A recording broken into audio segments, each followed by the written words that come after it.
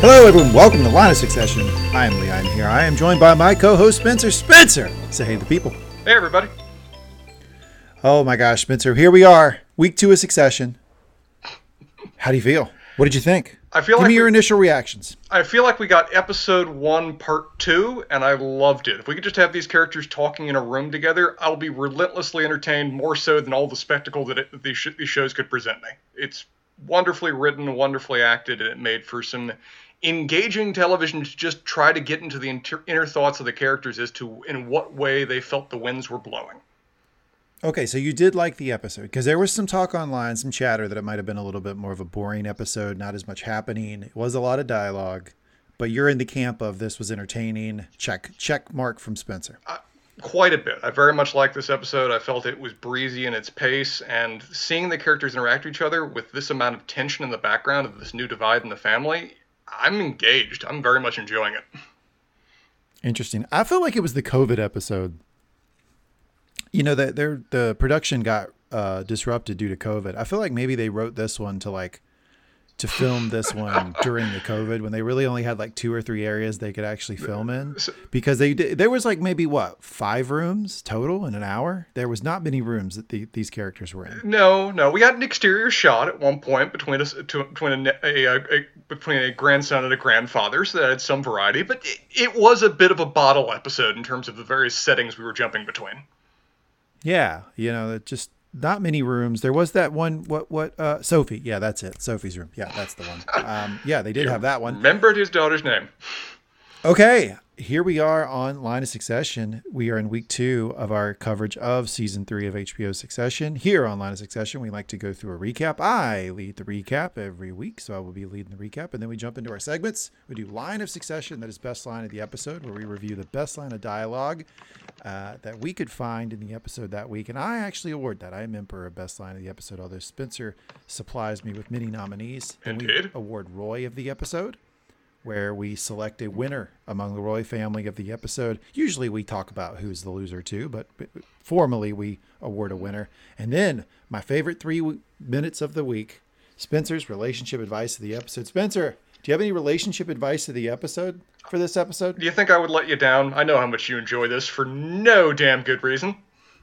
Maybe some family relationship advice here. On this show? Really? That sounds like it's going out on a limb.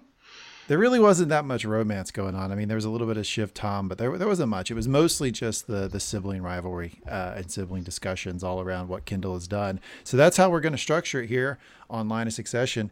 Before we get going, if you enjoy our podcast, if you like listening to us gab, if you're having a good time here on Line of Succession, you can go to any podcast platform that you use. Heck, the one you're listening to right now, type in Mangum Talks and all of our material will pop up. We have done review podcast galore. We've done Ted Lasso, that's called The Lasso Lowdown. We've done HBO's The Nevers, it's called Nevers More.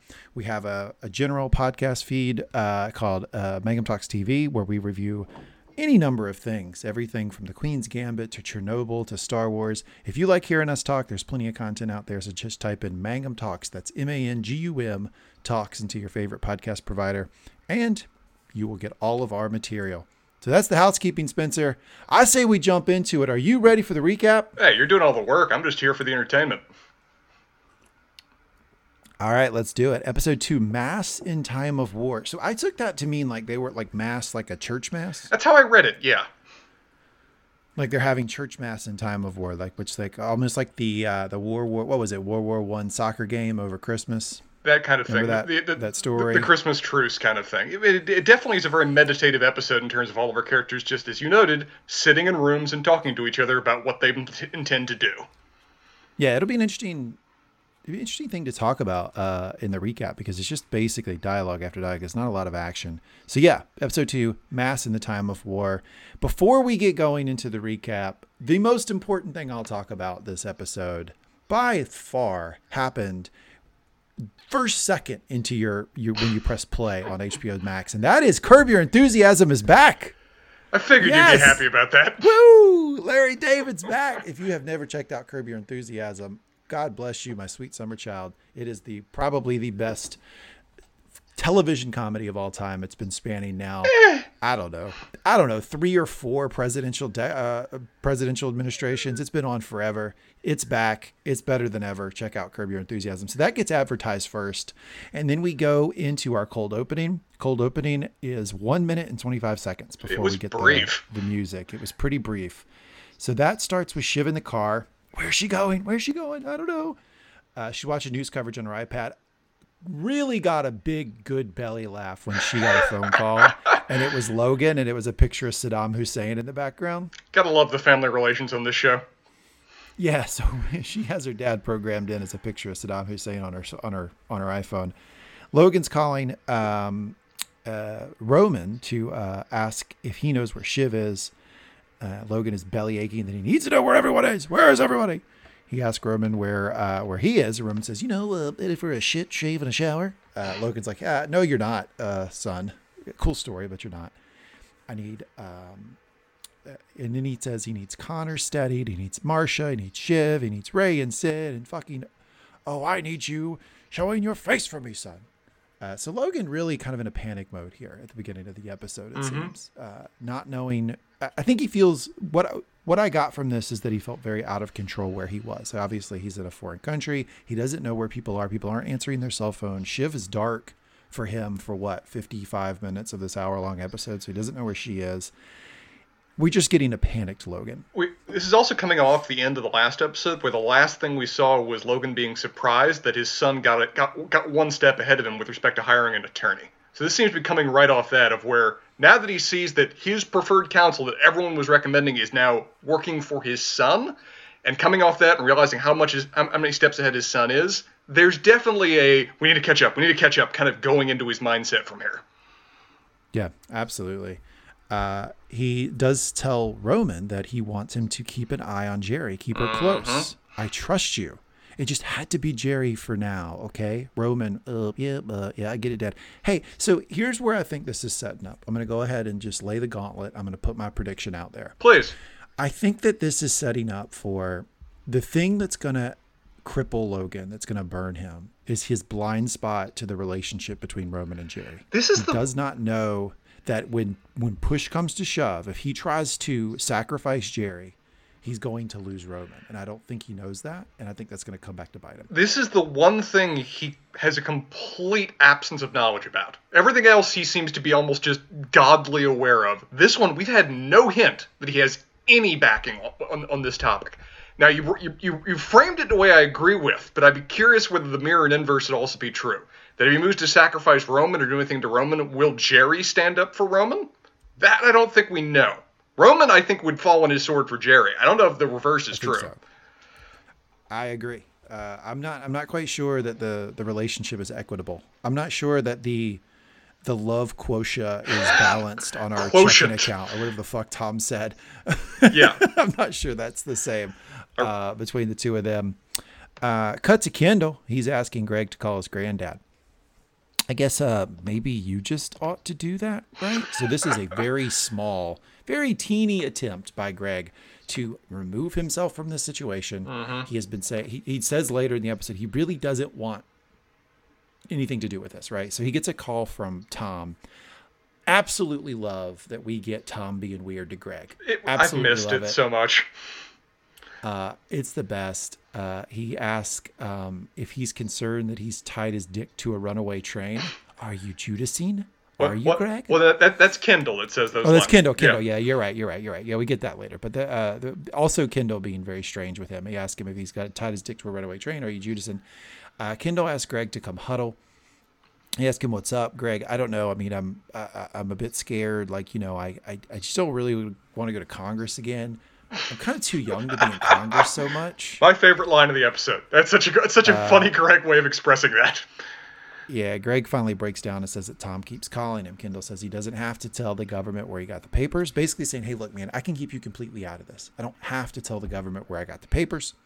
I do want to comment here on how much taller Greg is than Kendall. He is a good solid 10 inches tall. I mean, Jeremy Strong is short, and this guy who plays Greg is very, very tall.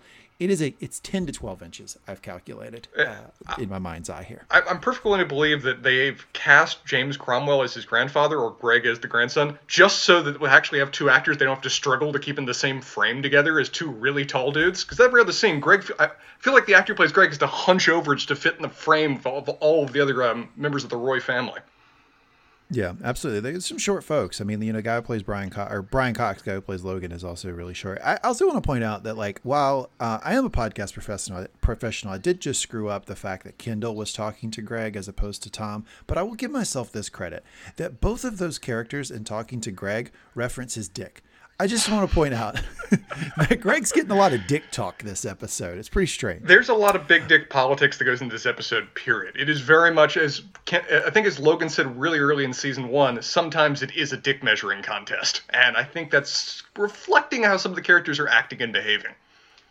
Poor Jess, who has just a tough job right now, cuts him off, comes in, explains that Remy is there. We get this from Kendall, really setting the tone for my man Kendall this episode. Oh, what up, Remy in the house? Big things, big things. Okay, all right.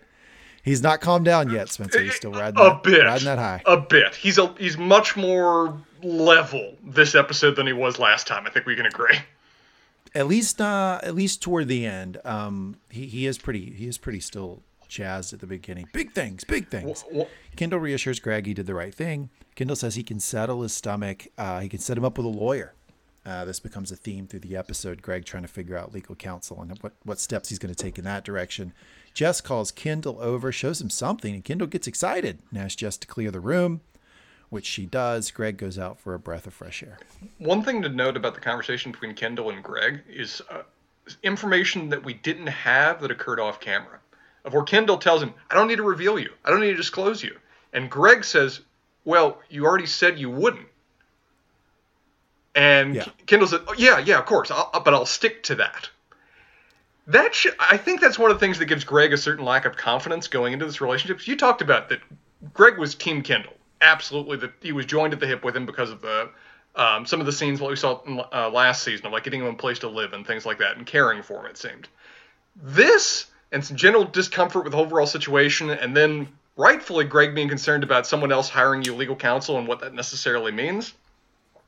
I think it starts to get Greg's loyalty is now a little bit more flexible than maybe thought going in. Yeah, I think he's definitely not Team Logan, but I think I think he's pretty scared to just completely let Kendall dictate his future here. But we'll get into that as we talk about his decisions with regard to legal counsel.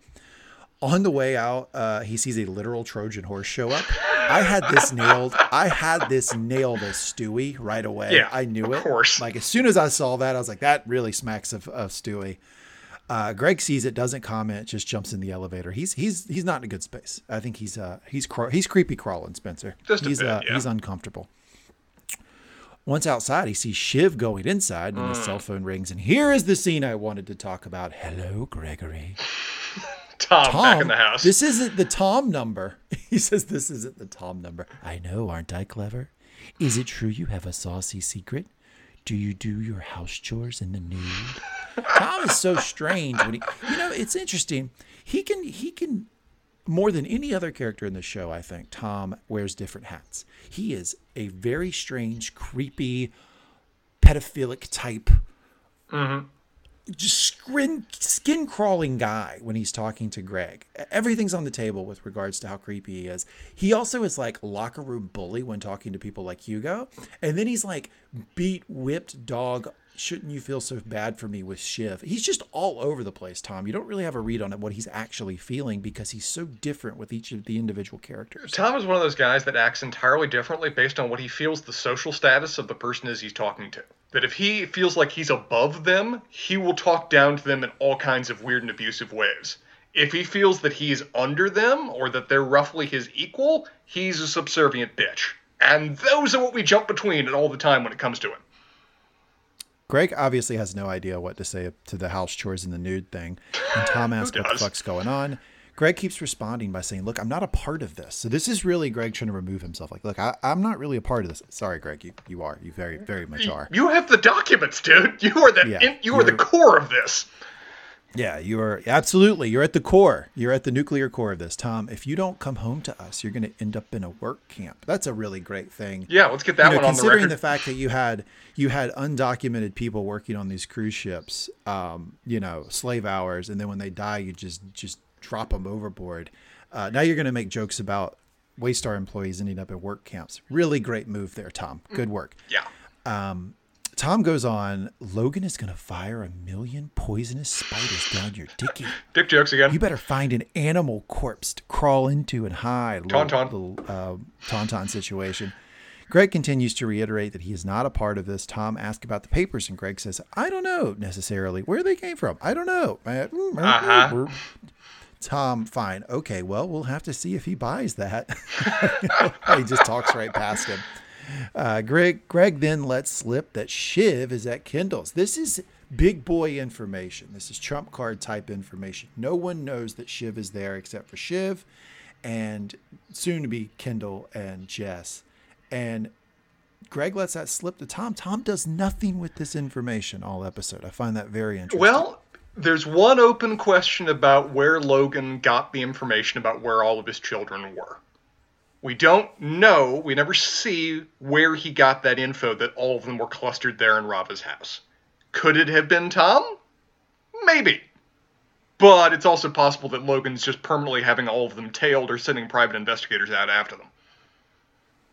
Yeah, I don't know. I thought he was just sort of piecing things together. It's a reasonable deduction. When they all go dark, he just sort of deduces it. This shocks Tom, but he tries not to let on. He says, yeah, of course I know. Of course I know. I know where my wife is, of course. He tells Greg that he knew that was the case. And then Logan bellows in the background, any Shiv news? Tom lies and says, no, not as of yet. Mm-hmm. Cut to Jess with Kendall. Jess, again, hardest worker in the show right now. Jess has a tough job. I don't envy it. She shows Kendall the Trojan horse. Kendall, is that a joke? Well, yes, Kendall. My professional opinion, I do believe it was a joke. No, Kendall. There are actually Greeks inside. It's literal. Please accept this gift. What is wrong with him? Is that a joke? Jess, gamer that she is, offers to look inside. Maybe Brad Pitt's going to drop out of the bottom of it. Mm-hmm. Kendall says no, send it back. Kendall then asks Jeff to set up something with Stewie. Then the elevator dings. Is that Shiv Roy's music? Shiv in the house. You called it last episode. I called it. That's where she was going. Great quote here from Shiv when she turns the corner and sees Kendall. There he is, the little man who started this big war. Mm-hmm. How you doing, Shivy, Shivy, Shivy? Shivy! Woo! I love it. Shiv is in the house with Kendall. I was really, really hoping we were going to get the Avengers here. We were going to get putting the fists together, Captain Planet, Earth, Fire, Wind. I was hoping we were getting an alliance. I really was at this point. One thing I love about how they portray these characters interacting with each other on this show is that they do it really authentically for how siblings interact, is that when siblings are alone, they immediately revert to how they interacted when they were like 12.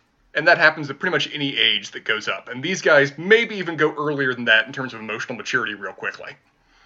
Do you do that with your sister? Do you go back to like when you were young? Like, More so than I would otherwise, yeah. We start referring to each other by little nicknames. Like I call her Munchkin or whatever else, just the moment I see her. And that's just how it goes, because you spent most of your time, most of your growing up when you were with that age, and it's kind of what you're used to. You don't revert to like trying to like take a baseball bat to fend off your college buddies from hitting on her? No. That's not the period you want to go back to. Luckily, she's married, so it simplifies that equation, really. Cut to Jerry in her office. Roman catches her taking picture of a news story about her taking over as CEO. This would be kind of an awkward moment. I mean, Roman tries to make it one. Oh, God, look at you taking pictures of your tiny name. Jerry, pro that she is, blows right past it. Yeah, I'm doing it for my daughters. I really thought that was... She sits down. I thought that was cute. I really thought that was cute that she was so... She's still so... It's one of those things where she's very much an insider, but even this feels special to her. Even this feels like a moment to remember. So the idea that she's taking a picture to preserve and send to her daughters, that was kind of like an authentic human moment that we don't normally get out of the Roys. Yeah, well, it should be. I mean, my God, she's the one. She's taken over. We talked about how epic this was. The fucking name of the show is Succession. Who is going to come after Logan Roy? We have our answer. Mm-hmm. It's Jerry. Jerry's next. Roman then asks about Jerry's daughter. Jerry cuts him right off. Don't talk about my daughters, Roman. Look at you telling me all the sensitive areas. You know me. I'll be respectful. Uh-huh. Roman then sits down. Well, this is happening, yeah. The odor prevails. The gas also rises. It's kind of a weird thing to say. I mean, he says a lot of weird shit, but that was a strange one. I heard him say odor, and the subtitles said order. And the script says order. So was it order or was it odor, or did you just pronounce it weird? Well, then the next thing he says, the gas also rises, yes. Which makes me think it was odor. So I don't know. I did find some discrepancies between what I was hearing and what was on the closed captioning. Yeah, I saw that. I'm not. Maybe they might be using AI or something for the closed captioning, but it did not seem like it was 100% spot on. Jerry then says, well, it's like when you see those list of popes and emperors, and some of them have asterisks by their name. I see what you did there, Jerry. I see what you did. Mm-hmm. They don't really have asterisks by their name. Roman says he has a couple of things to talk to her about. First, he wants to make sure she's not concerned with this between us stuff. Jerry does not understand. She now, understanding just how risky some of her previous behavior has been, drops this quote. I have no idea what you're talking about. Mm-hmm. Jerry, you know what Jerry is? She's like silver-haired middle-aged white man, right? Who like has a fling with the secretary and then like gets a promotion and is like, I don't know your name. Yeah, never seen this person before. Never heard of you. Security, crazy woman. She's moved right into it, man. She's Mad Men. Roman, I hope you're not anxious that you change yourself to a fire hydrant that spews out cultural insensitivity and sperms. I nominate that for line of Succession. It's lovely. Yeah. That's a great way for Roman to describe himself. A fire hydrant that spews out cultural insensitivity and sperms. Jerry, question for you. How much do you love Jerry Spencer? Because she then goes into an explanation that really like reminded me of like maybe how you would think, because she right away goes, well, I'm going to need the family, I'm going to need the family. So I would like to have your support. And, I want your cooperation because you have good instincts. You also have very terrible instincts, like not cooperating, which would be a complete fucking disaster. I felt like that was like, if I was like, Spencer, insert yourself as Jerry and say what you would do in this situation. It was about beat for beat. It was very much the logical little checkboxes going down kind of thinking said out loud. And yeah, I appreciate that kind of logical, organized thinking. I also appreciate the kind of divide we're seeing between these two, of where every conversation Roman tries to immediately bring up the fact that in his view, they have a relationship that's not just professional. And every single time he does, she doesn't address it and she outright denies it. And I'm curious to whether that's going to start increasingly causing tension, that Roman's clearly viewing what they are either differently than Jerry is or differently than Jerry's willing to publicly accept. I really am they really have me guessing about this. Yeah. They really do. Because part of me thinks that's just, that's how there's two things going on, right? One is that it is part of like, God damn, I could get in a lot of trouble for some of this weirdness that's been going on. Not like jail trouble, but like it public would be relations not good for her career. Exactly. But then there's also the thing of like, that's kind of how they've worked together. You made this point last episode, which I thought was a really good one, which was, Roman was like trying to get Jerry to sleep with him in this like weird hotel suite that they were in. And Jerry was like pushing back on him and like saying no, but like that might've been them playing. Like that was the point you made. You're like, hell, that's kind of how it starts for those two. We'll get a quote later from Roman of where I think he's even referencing that to a certain degree, that her telling him off or criticizing him is to him just part of it. And so when you have that dynamic, that sexual dynamic that starts with rejection, how can you ever actually have real rejection? Like, it's kind of strange. Yeah. This is one of the kind of relationships of where it clearly laid out guidelines and consent needs to be discussed in advance. Otherwise, no one's going to have a clue what the hell they're doing. Yeah. I mean, you got to be careful with these role-playing things, that it doesn't like slip into like something that really screws up honest conversations. I don't know where this is going. I pray to all the gods, all 7 gods, the red god, the he who shall not be named God, all of them in the sky, that Jerry really does like Roman and they end up together happily ever after. Because I love this couple. So this is your ship? This is your ship on this show? Oh, I mean, I don't even think I'm shipping them, because I mean, they've had like these weird sexual interactions. I'm rooting for this couple more than any individual storyline at all in the entire show. What about you? Yeah. I mean, the closest thing to a healthy romantic relationship we have on this show whatsoever. I mean, think about it. Think about it. The closest alternative we have to like a loving relationship on this show is like Logan and Marcia. And man, did we see that laid out in very much financial terms this episode. Yeah, that really was put it all on paper. I just, that made me laugh because of the way you said yeah. You were like, yeah. I mean, if I have to pick something, yeah, sure. I have hopes for them, and I'll be really curious to see because it's going to be a question of loyalties, as it always is on this show. And when push comes to shove, I think I know what one of them would do, and I don't know with the other. And so, as much as I am rooting for them, right, I am going to now transition into a scene where I think could be problematic for their relationship because Jerry shows her age. And this, like, the age difference between these two has not been an issue at all, right? Sure. So far. However, she goes, well, you have good instincts. Like sometimes, and he goes, what? I surf the web. And she's like, yeah, you're good with culture and whatnot. Like that's a thing an old person says to a young person that a young person rightly summarily dismisses. It's almost like when you're in an office and an old person is like, hey, can you come fix my computer? And you come over and you restart it and whatever application was broke is working. And then the person from then on calls you the tech guy. And oh God, like, yeah. Yeah, I'm not really. You're like, I Googled it. Hey, I'm not. But then you also kind of lose respect for the person who keeps calling you a tech guy because all you did is restart their computer. I think a little bit of that dynamic went on here because you notice this is one of the few times that Roman almost gets alpha in the conversation because he completely cuts her off and changes where they're what they're talking about. And he goes, you know what? I actually have an idea. I think that you need to pull together like an executive steering committee, you know, to start things off with. She pushes back, says, well, I don't know. I don't want to dilute my potency. Was that a sexual thing? Or is that just how she talks? Because that was strange, too. I mean, it could just be how she talks. It's a perfectly legitimate way to phrase the conversation, other than the fact you're talking to your weird sort of pseudo-lover.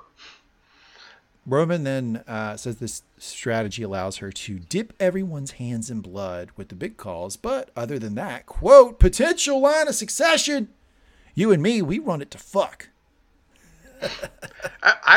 I think this is pretty good advice on Roman's part. I think that kind of. I do too. I think Jerry. I think it's great. I think Jerry. She resists it at first, but I think while she's talking to us, comes around to it that, oh yeah, this really does say a certain number of people need to replace him. Also distributes the blame, makes it like that we're all working together on this problem. I think it's a good sell, and I think it looks good from an optics standpoint.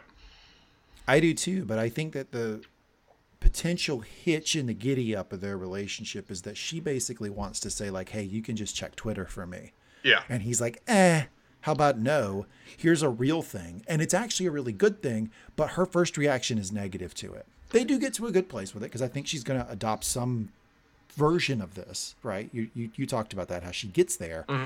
It just isn't, it's just a pretty awkward way they get there. And then Jerry says, here you go. Your apprenticeship begins. Now, anyone else saying that to Roman, he would dislike it. He would think he's being talked demeaned, down to. Yeah. He would think that all of his experience, which he does have a lot of experience working for Waystar, is being dismissed. For some reason, he doesn't push back, and almost, I saw a little twinkle, Spencer. He seemed to like it. He seemed to really like it. He seemed like this is like a rope that's being thrown to him. This is hope that he hasn't had before, which is interesting because it's effectively a counteroffer to what the hell he just said, and he just accepts it. Where he said, we'll be equals. We'll run this together. And she says, well, there'll be an internship and, we'll see. And he just jumps on that like it's the best thing she could offer him. Now, she does say that she'll work him into the quarterly earnings calls. And I can say that's about as visible as a company can be in your earnings calls. And so to put him in that position, that was actually really big. And Roman astutely does recognize that that's a big deal and goes, okay, that's good. That's good. Well, great. It's one of those things of where she means apprenticeship, but she means it in a way that someone like Logan never would. Apprenticeship to Logan means no power, no responsibility. You stand there and you do what I tell you. When she says it, I think she does legitimately mean we're going to train you up so you actually can do the job you need to do, kind of thing. You're going to be in the room. You're going to get the responsibility. You're going to get the work. You're just not there yet, but I actually think you can be. I think it's that kind of investment in a way that isn't when we usually hear that term thrown around in the show. He also really likes it when she tells him what to do. Like a lot. That's like a whole lot, Spencer. So I'm going to be working under you, and all that implies I'm in. Yes, please. I sign up for that 14 hours a day. You telling me what to do. I do that in my free time. Cut back to Kendall and Shiv. Shivy. So Shiv, how we doing? Shiv, look at you all fucking merry. Thank you for calling this out. As Spencer would say, high as a kite, never sober. Mm-hmm. Kendall says he has an offer, and Shiv says that is not why she is there. Ugh. Deflated me a little bit. I was really hoping for an alliance. Shiv truly does not know why she's here. She doesn't know. She I'll tell you why she's here. Why is she here? I think she may not know, but I know why. Because she got mad at the Jerry news, and this was her way of, in her mind, paying Logan back. But there's no stakes to it. Yeah. It's like, I'm mad at him. I'm going to lash out. Her lashing out is going to Kendall. She doesn't know what she's doing there. This is emotional. Right. And I truly believe that Roman only shows up because he's looking for her. This can be fun to debate about why each of these people walked into the room, but I really agree with you, Chip. I think she's just doing this as an emotional reaction to being rejected by her father. That my father rejected me, I'm going to go to the guy that hates him and talk to him. I don't even know if she's really even reasonably assessing her options until they're finally laid out in front of her when she calls Tom later in the episode. I don't think she has a plan here. I think she's just kind of flying by the seat of her pants. I agree. Kendall pushes on. He says he wants her to join him. He probably asked her some version of this question 12 times in this episode. Yeah. She pushes back. Shiv does say that the sacrifice was cold. Thank you, Shiv. That was cold. It was not okay. Kendall, though, because he is now Kendall now in his mind is the CEO of the company, right? So he has to be smarter than everybody in the room. So he says, oh, well, from Logan's point of view, it does make some sense. So he's not being honest with her. If he was being honest with her, he would say, yeah, that sucked. And that was a big part of why I did what I did. But he's not being honest. He gets there later. He views himself as almost like a boss type person to her. And he's like, well, if you think about it, it makes sense. He's starting this conversation trying to act like a Logan, act what he thinks like a Logan would act like. That's what I mean. Yeah, he's playing the part of the CEO. He gets there eventually later on. It's 30 minutes into them talking before he finally just says, "No, that was fucked up, and that's the reason I did this." But he's not there yet. He's got to maintain a strong front when he's kind of marketing this pitch right now. Shiv says, "I get it. You were angry, but that was a fucking snake move, Kendall. The situation was the situation." Well said, Spencer. I'm going to tell you that many times. We have a number of disagreements as podcast hosts about when to do pods, if pods are posted, which television shows we're going to review next. Look, Spencer, the situation was the situation. I don't know what to tell you. I felt I had no choice. It's a more shout out to Kendall. It's a more douchey way of saying it is what it is, which I also don't like particularly either. I'm going to challenge all of our listeners. Whenever the next time you're going to say it is what it is, think about saying it is what it is, and then think about saying nothing and see if those two things aren't equal, because they absolutely are. Well said, sir. Well said. Shiv, that was self-aggrandizing bullshit. It was a peacock fuck show. I like that. Kendall, okay, whoop, let's hit the brakes. And now it's time for America's new favorite game show. Let's play weirdest pseudo-corporate pop culture self-sabotaging Kendall Roy Battle of the Week. You've got options. Here's our first nomination. I get it, sis. You are angry at yourself. You're angry at yourself for never doing the right thing. Love how he tries to put her on the couch. Yeah, he puts her on the couch. It's one of those fun things where a lot of times Kendall says the douchiest thing possible, or says the thing it's just going to rub somebody else the wrong way. Yeah. He's often not 100% wrong, though. And I think there is a certain element of bruised pride going into kind of Shiv's reaction that she wasn't the one that made the big pull, that she didn't fulfill the independent idea of herself as a champion of liberal values by doing this. I think it's a certain element of truth in his call-out that Kendall's making. I know. I find it funny that we were introduced to Shiv as she was the liberal of the family, right? She was literally on Capitol Hill working for Democrats. Working for Bernie Sanders. During this entire fucking thing, Gil, who is Bernie Sanders, during this entire fucking thing, she has never taken a moral stand against the company and what they've done. She's never drawn a hard line. And it's it really makes you think that she's just kind of flapping in the wind. She's one of those used car little air bubble men, just flapping in the wind. She does not take a stand. And Kendall is kind of calling her out for that. Although, as you pointed out, Kendall is incapable of conveying this emotion without sounding like an absolute douche. Yeah, Shiv wears the liberal token as purely just a token. It's a mask that she can put on to fit in with her friends. She has no investment in this other than in herself. Kendall, you tell yourself you're a good person, but you're not a good person. Oh, Woo! Right now, I'm the real you. Shiv, sure, you're the real me, and I'm the real you. Yeah, what fucking ever. So this is really going great. yeah. This is going wonderful. Kendall, you're right, but you're also an asshole. That's what we can summarize this right now. Cut to Logan moving around a sad-looking Eastern European salad. Spencer, you ever been to Eastern Europe?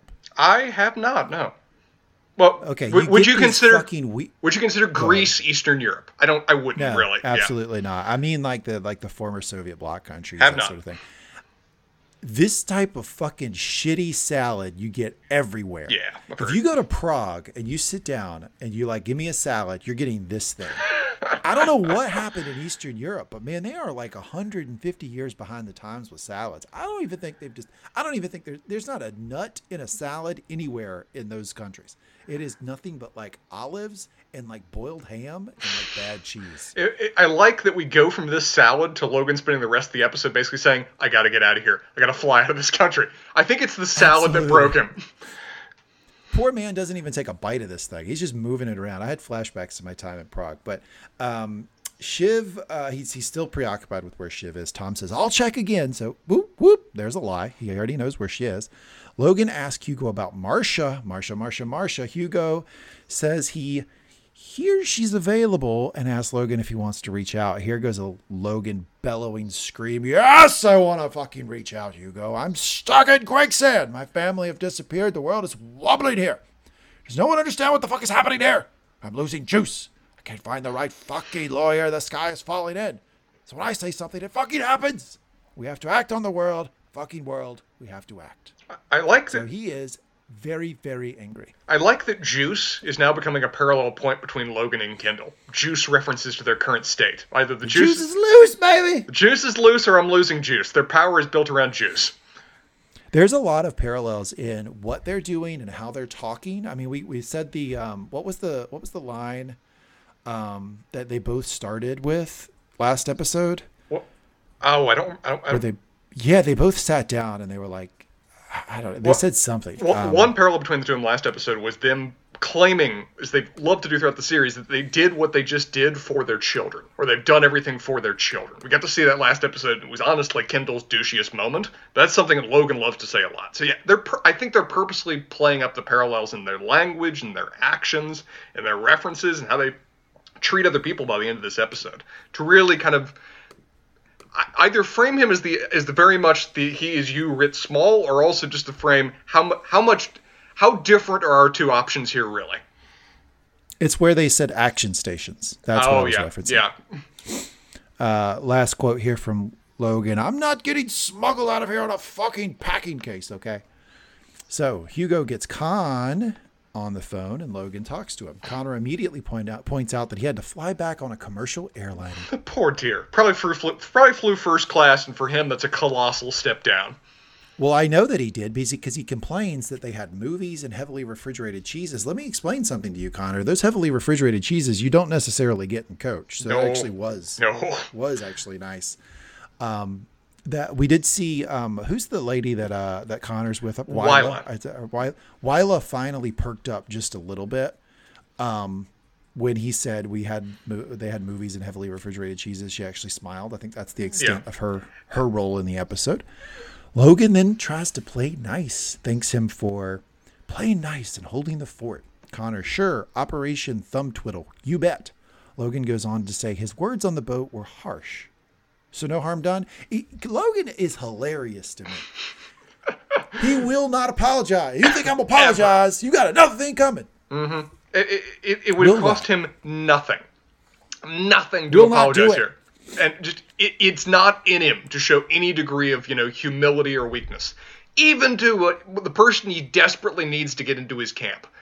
A half-hearted apology could mean the world to this guy right now, and he still can't even fake it. Yeah, it's hilarious. It's actually really hilarious if you break down what he says, because he basically says, "Hey, I said some mean shit to you, so we're good, right?" Like that's what he says. In any other context, that gets you a punch in the face, but for Logan, that's what he views as love. Connor, you were pretty rude, Pop. Logan, it's good to know I can rely on you. With Kenny going nut-nut, so no one speaks to him, right? You're number one, kiddo. You know that. Well, that's obviously bullshit. I mean, Connor, if there's ever been a number 4, if there's ever been a last place kid in the history of television, it's Connor. But Connor gets off and says, number 1. I don't view it that way. I view that as him scoffing. I view that as him. I view that almost that conversation as one of the things that motivated him to go talk to Kendall, kind of thing. Of just how obviously bullshit it was. 50-50 on that. I thought he was 50-50 on that because he says number 1 in a scoffing manner, and then he kind of stops, and then but the awe afterwards, I felt like it was him kind of going, well, that would be nice. That'd be kind of nice. For me, I interpreted it as him number 1 scoff, and then the kind of smile shaking his head was just, man, that was just such obvious bullshit. Connor, in a few ways, kind of impressed me this episode with some of the interactions he had with the other characters, and this was one of the scenes I felt that started it. Well, he is a national figure. Very much so. Conheads are unite. Cut to Kendall and Shiv. Shivy! Shivy suggests he burn the papers and say he was sick. Kendall's like, oh, yeah, say I had some bad deli sushi, right? Shiv's like, yeah, good idea. Kendall, no. She asks for the papers, and Kendall says he can't show them to her unless she comes in, unless she comes aboard. Jess comes in, says he has a visitor, whispers to Kendall, Kendall, Roman's downstairs. Now we're talking. Oh, shit, Spencer. Battle Royal time. I did like that Kendall's obviously excited about this, but his first reaction is to turn to Shiv and says, is it okay that Roman comes up? I thought that was a nice gesture on his part that you're the one that came here. You're the one I'm talking to right now. If you don't want him to know you're here, I'm fine with that, and we can adjust. So I like he put that in her field. It's absolutely manipulative. It is. He's manipulating her. I'm not saying it's nice. I'm saying it's a quality move on his part. If Roman comes up or not. He's giving it to her and then saying, I'm letting you decide this because you're really the important one here. It's actually a Logan type of move. It's a good, very manipulative. And it's a good move, and I think it works in the moment. Sure does. Shiv says, yeah, sure. Bring them on up. Jess then says Lisa needs 2 minutes and then gets a serious reaction from Shiv. Because I think this is the first time Shiv has like real concrete Lisa's evidence in the fucking room. That Lisa is there, not just supporting Kendall, but she's actually in the fucking room. Cut to Greg at, quote, his apartment. And he is apparently asked over someone he knows who has just gotten into law school because he needs legal advice. Spencer, question for you.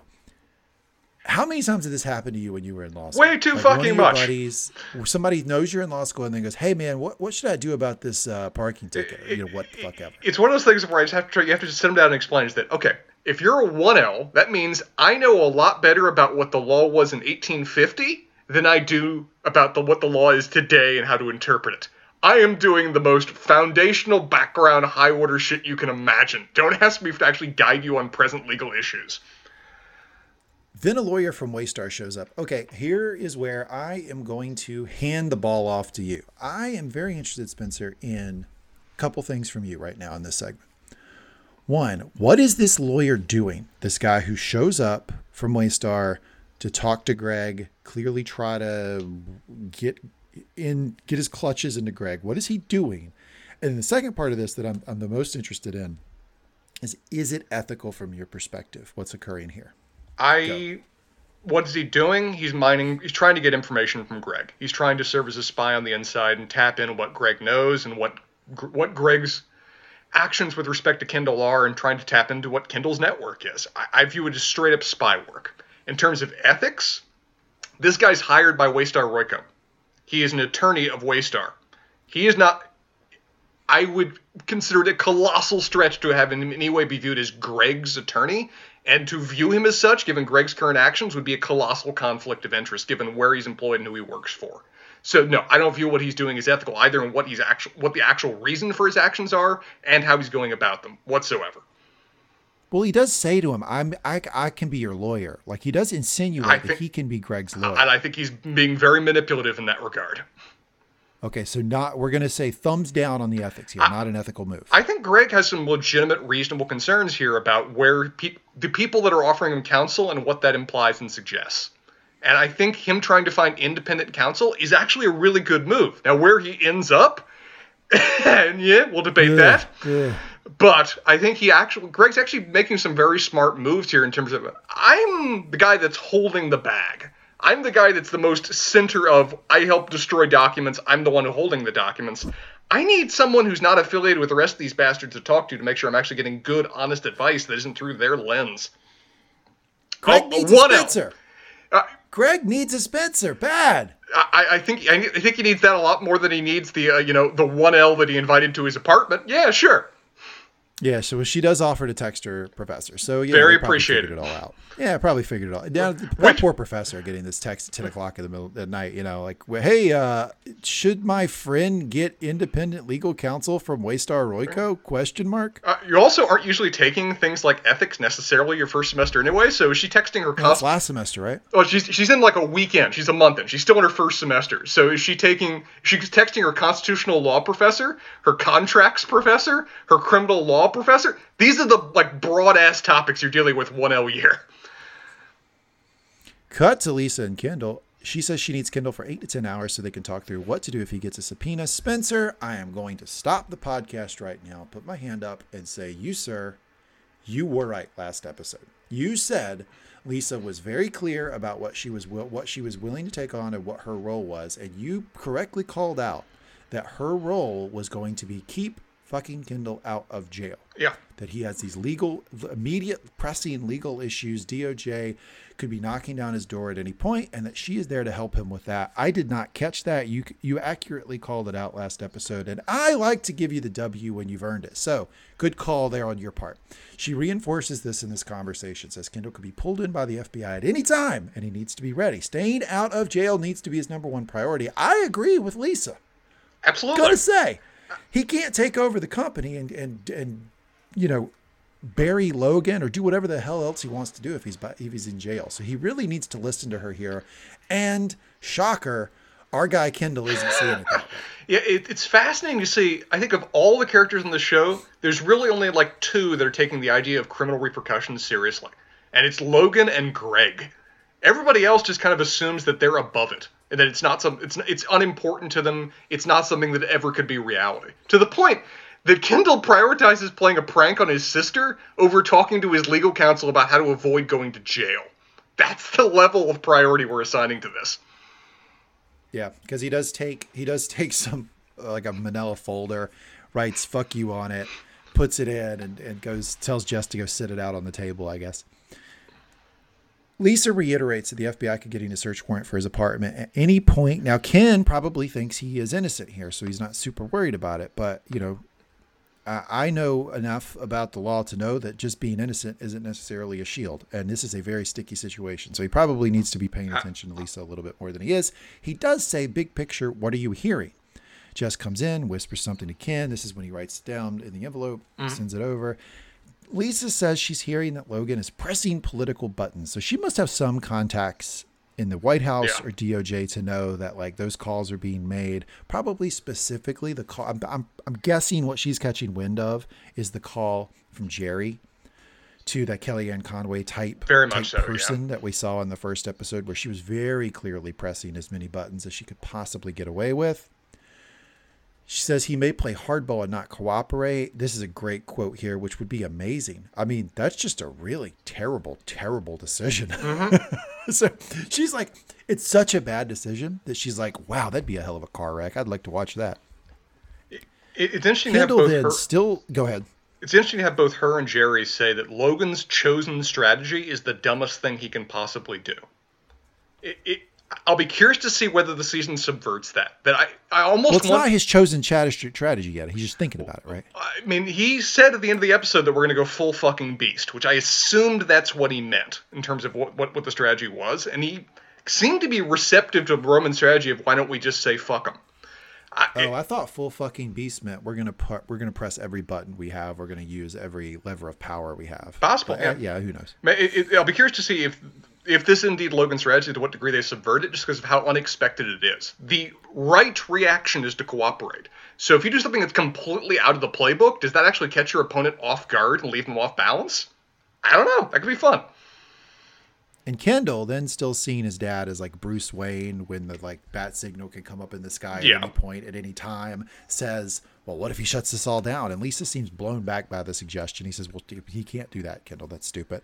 Kendall then, here we go, round 2 of pseudo-corporate pop culture self-sabotaging Kendall Boy Babble of the Week, says that we need to prepare for all eventualities. Quote, we might need to call the state police to arrest the FBI. We might need to play to fly me out with a tail number to Frankfurt or Venezuela. I'm not serious, okay? But I'm serious.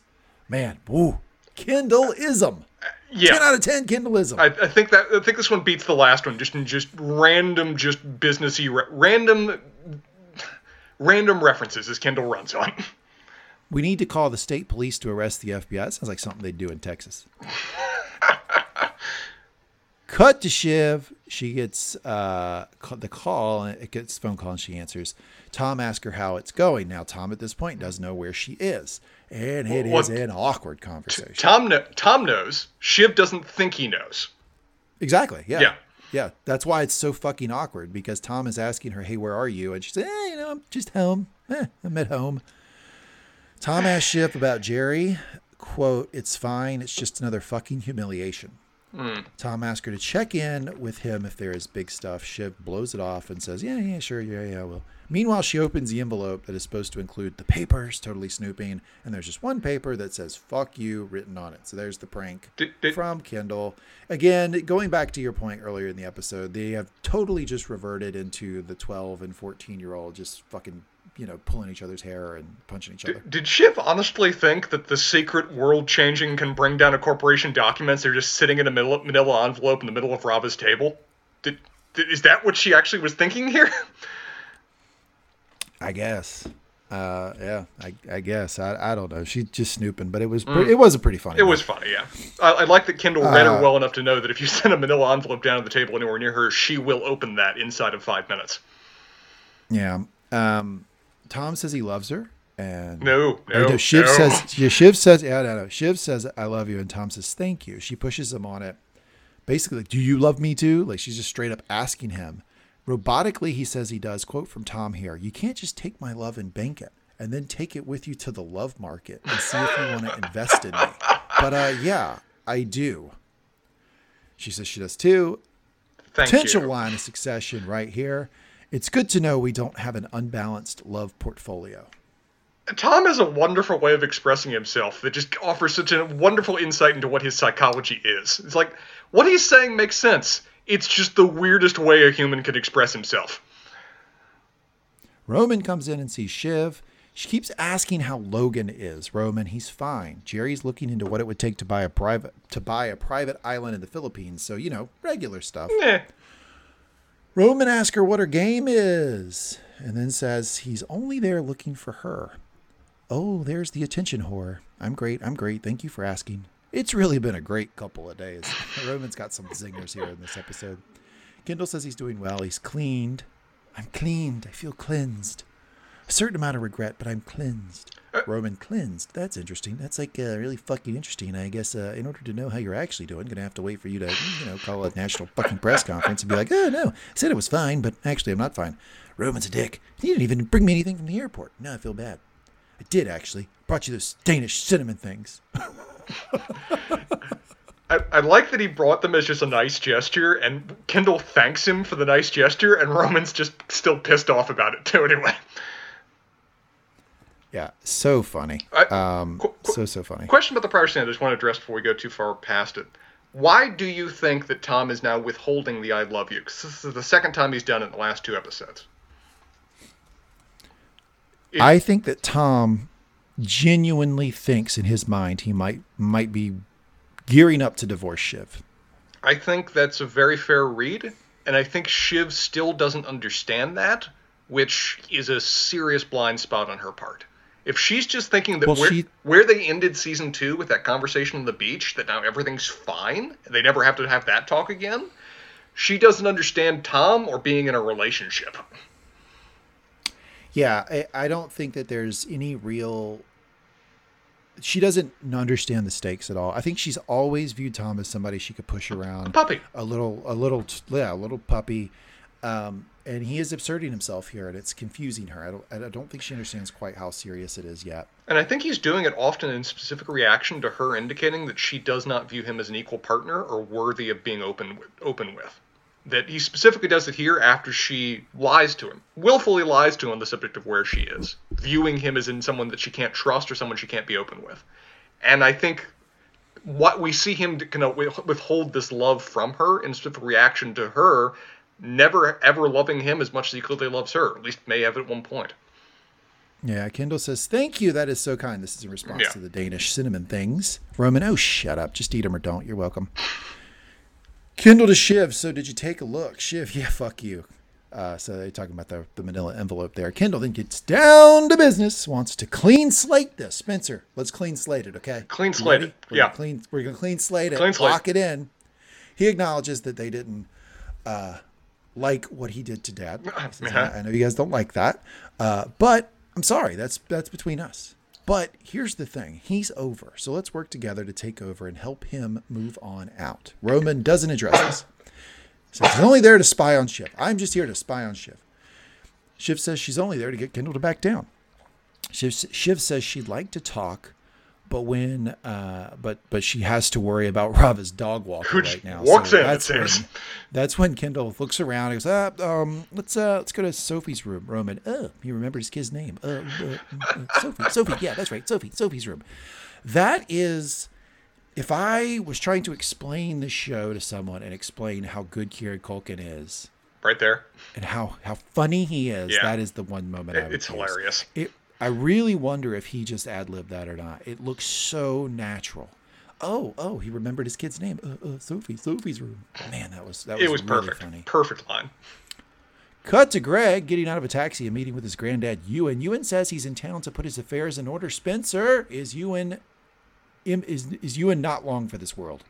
Ewan's been putting his affairs in order for the last 3 seasons. It's where we met Ewan putting his affairs in order. That was what he was using to hold over Greg's head, about you do what I want or I write you out of the will. I think he's the kind of guy that just keeps that going for like the last 10 years of his life to try to use it to keep his family in line.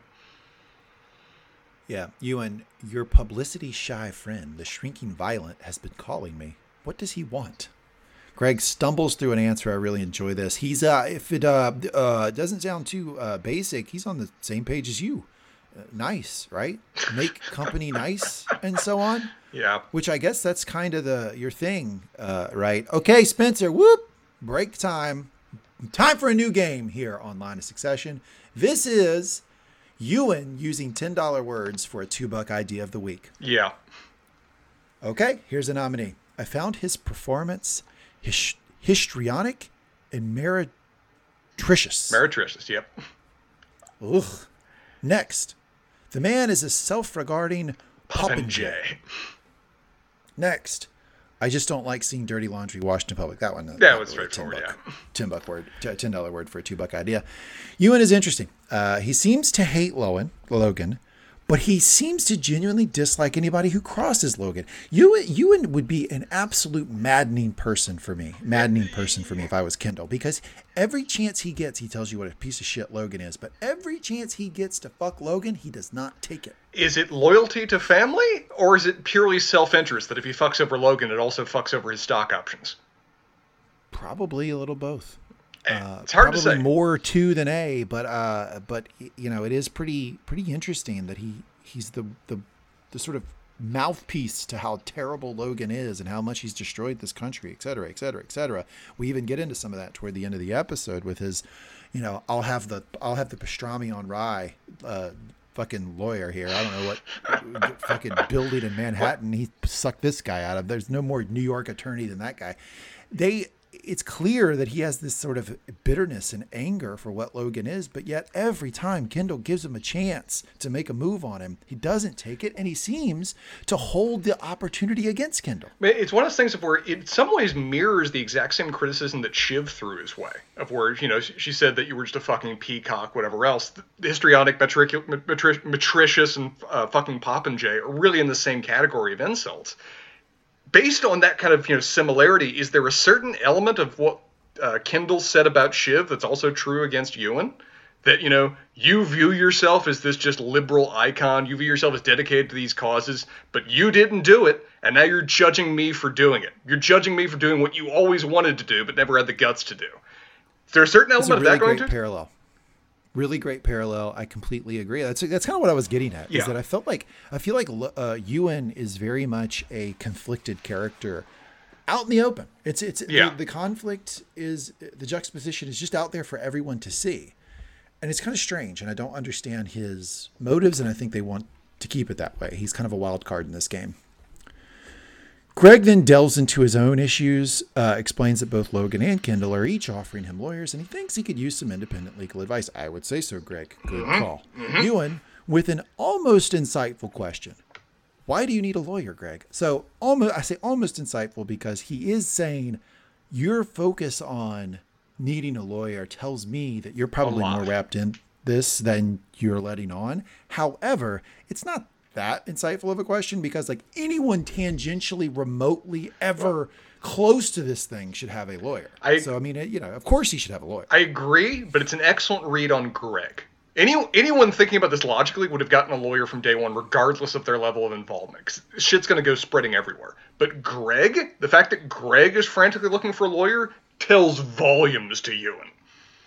Greg, if everyone's showing up to battle in armor, and then I feel kind of exposed here in my loincloth. Hey! Sorry, bad visual. I think it's a pretty good metaphor. I think it's a great metaphor to describe the situation, what value a lawyer offers you. Greg, well said. Ewan then says, okay, I can back you. I'll get you a lawyer, and presumably pay for one too. Ewan, that'll do. I'll call you. Babe reference! I love that so much. That'll do. Yeah, because he was the guy from Babe, right? He was Farmer Hoggett back in Babe. He isn't aged in like 40 years either. I disagree. He's aged. He is that aged. Actor does not look good. He does not look good. He's still holding it together, given how old he actually is. More saying that he looked like an old man then, and he's just a somewhat older man now. That'll do. That reminded me of the Community episode where they had R.I.P. The guy who played Omar. He was on Community, and he actually in Community said a man's got to have a code. They wrote that line into Community. Michael K. Williams. They had him say it, and like I was watching Community in my like chair and just I always fell out of it. Like, that's kind of the moment they give you there. That'll do. I also find it hilarious that Greg reflexively goes in to hug his granddad and then has to remind himself, oh, he's not that type of granddad. Yeah. You can see it. You can see the wheels spinning in his mind. Like, oh, thanks. Oh, yeah. Because, you're Ewan. Yeah, I don't hug you. Got it. Yeah, well, sorry. Also, paralleling the whole Shiv parallels we saw earlier, we have Greg yell out as Ewan walks away, I love you, and Ewan not say it back. So it's fun to see all the little parallels we're seeing between the characters right now. Cut to Kendall, Roman, and Shiv all going into Sophie's room. Kendall asks them not to touch anything. Roman immediately starts touching things. Pointedly, just everything they can. Kendall says it's simple. Quote, let's gang up on Dad and take him down. Roman, woo, let me close the door first. Getting heated. Shiv asks why he didn't come to them before taking such a drastic step. And Kendall, this is a very important point here, right? Because we were all wondering, was this planned? Was this an impulsive move? Key unanswered question. It seems to be some combination of the two. We get the answer here because Kendall says it all came together late in his head. Roman says, oh, so it was spontaneous. And Kendall says, well, I'll talk to a lawyer. But hilariously, the lawyer advised him not to do what he did. Shocker. Kendall then says, well, so in essence, I was acting alone. Roman, quote, right, a spontaneous, heartfelt outpouring of thoroughly lawyered emotion. I nominate that for potential line succession. Wonderful line. Yeah. Shiv says he made this very hard, but she's there to see what he wants to get him to back down. Roman, oh yeah, on Dad's behalf. Yep. So we get this little dance here for about the next 10 minutes with Roman and Shiv not really knowing what the other one is truly there for and also starting to question why they're there.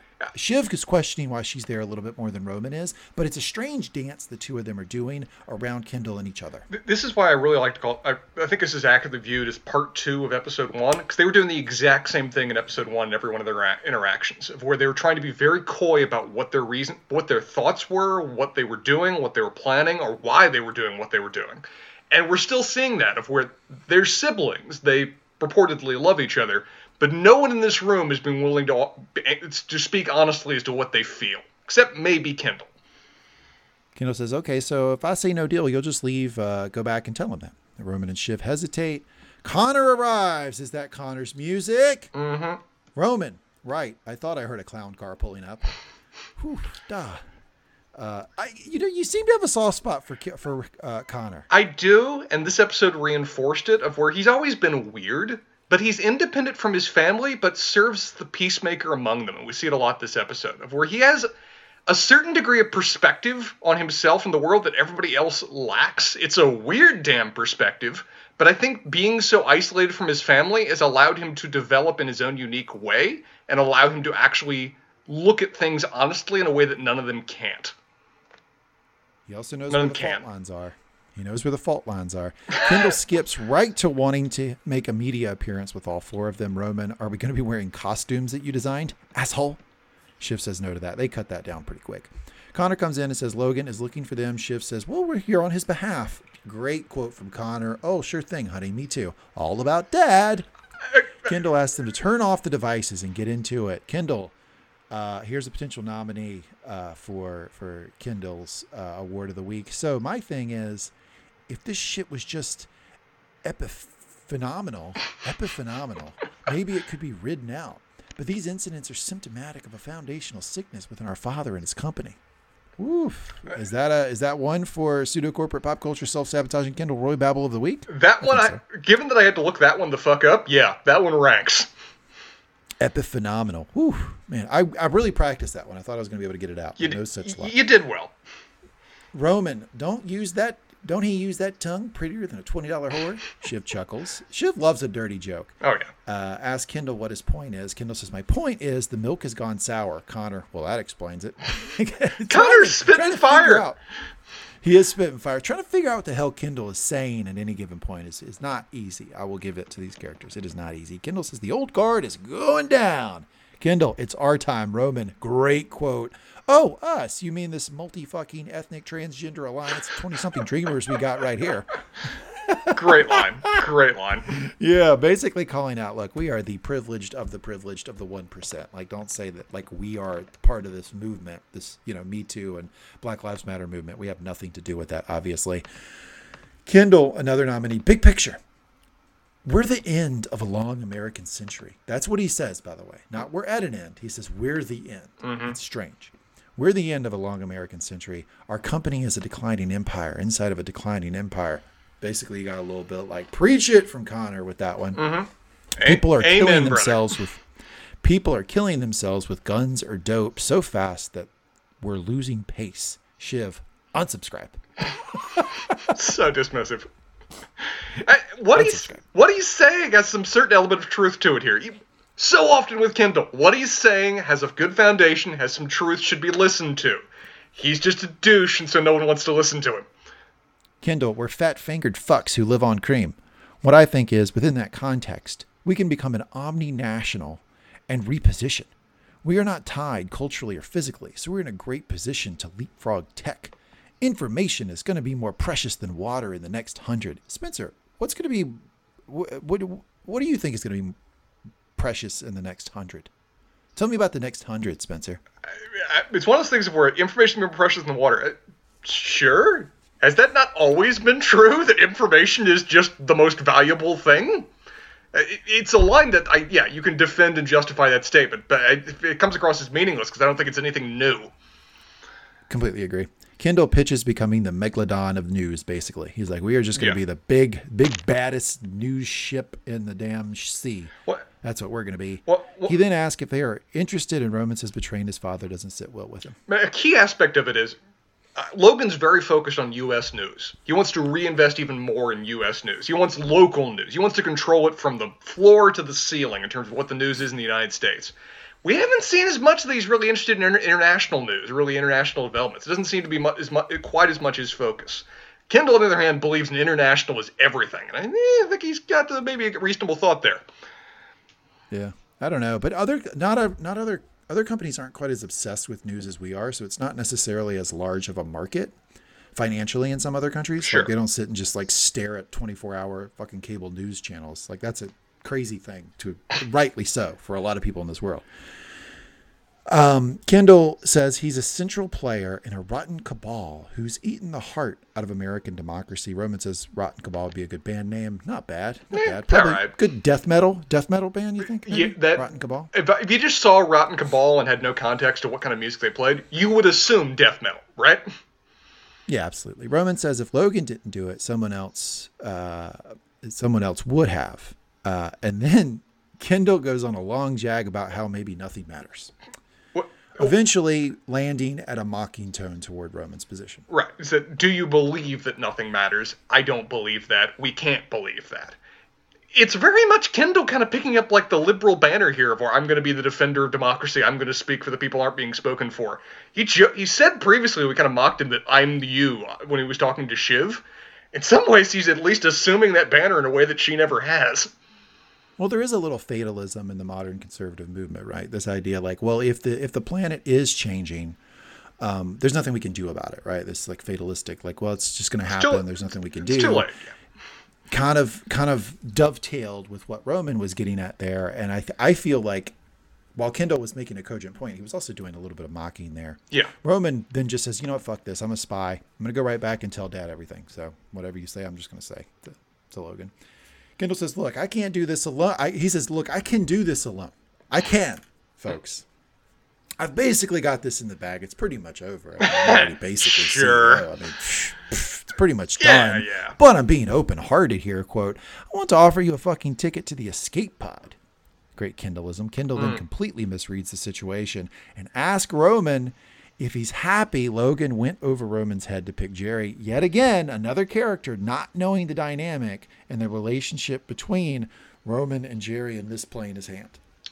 It's definitely misplaying his hand, but it's a useful thing to bring up now just because it also it leads Shiv to believe that Roman's full of shit. Because she's pissed about it. She's views as a mortal offense. So she can't understand that Roman might have a different perspective on this. And so when Roman says, I think she was the good choice, Shiv immediately thinks that Roman's now full of crap, and I can't trust anything he says. So it's an interesting thing to have aired right now, and I think it's worthwhile that Ken aired it, even if he truly does not know where Roman's thoughts are. Yeah, Roman very seriously says, I think Jerry was a good choice. This annoys Shiv. She was. This really pisses Shiv's off. Who says Jerry can defend herself. Well, not when she's not in the room, Shiv, you idiot. Shiv, quote, you can't hide under the covers with mommy. You love showing your pee-pee to everyone, but someday, you're actually going to have to fuck something. Good God, she can be... Oh, that was God. mean. And I like that Connor, which I'm guessing he probably has done this throughout their childhood, and just in terms of what he viewed his role is, it's kind of like the peacemaker. He immediately snaps at Shiv on this, but that was mean, that was low, you shouldn't have said that. And he's the one that goes to try to make sure Rome's okay and get him back in the room. Yeah, I don't know, man. Like most women, I would think don't belong in a male locker room. Shiv's, I don't think I'm breaking ground with that, but Shiv, I think Shiv could just like walk into like an NFL locker room because she's just fucking hard. She is hard edged, especially about sexual things. Shiv is a straight up female insult comic when it comes to being able to just stand right up with the big boys kind of thing. Oof, man, she's tough. To your point, Connor does go out to try to talk to Roman, and Shiv looks at Kendall and says, it's not my fault he's got a sex thing. Do you think that was too harsh? Kendall, still trying to play to Shiv, says, no, he's probably, outside jerking off with my ex-wife's panties or some dumb joke. Well, it's an interesting line from Kendall because I think he did admit that. I think it revealed a little bit about how he just kind of has this mocking view of Roman. It's interesting to see that Connor and Roman are often the only people that are able to show empathy towards other people. Kendall can do it, or at least we can feel empathy for him. But it seems almost like Connor and Roman are much better at actually just interacting with people and understanding where they are emotionally than either Kendall or Shiv are. Yeah. Then we cut to the hotel that Logan is in. Is that Marsha's music? Woo! She has returned, back. And sir, it's interesting. We had this argument. We debated this because there was a throwaway line that Kendall and his folks had, basically saying that they had Marsha, or that at least they had her on the line, or they had her vote, or something. I said they wouldn't be saying that. They wouldn't be assuming that if they talked to her. And I assumed they were full of shit. You assume they were full of shit. I still don't think we know for sure because it's absolutely on the table that they called Marcia first, and Marcia's still mad at Logan and said, yeah, sure, I'm with you. But now Marcia, sensing an economic opportunity, goes to Logan and says, okay, well, let's see if I can start restructuring some deals here. If they called Marcia and Marcia said sure, and they just interpret that as being she's 100% in our camp, they're blithering morons. Marcia is a power player. She's going to go where her best opportunity is, and Logan has a lot more to offer her than Kendall ever could. Well, to Kendall's camp's credit, it was like a quick throwaway line about Marcia. They didn't hang on that, so we don't know exactly how much stock they're putting into her. Well, it was like 5 minutes after Kendall did the press conference. I don't think they probably had much of an opportunity to talk with her, really. Yeah, I don't know. It could have been like a text or something. Who knows? But anyway, Marcia's there. That's Marcia's music. Marcia's in the squared circle. She goes to Logan. Those fucking kids of yours. Boy, she does not like his kids. She asked him how he is. Logan says it's not a good time to be estranged. She says she was hurt very badly by what he did. Marcia says, so, Logan, I can't eat shit, Marcia. I just can't. That's honest. That's yeah. Logan, we know you can't, and it's good to see you admit that you can't. And Marcia knows that you can't.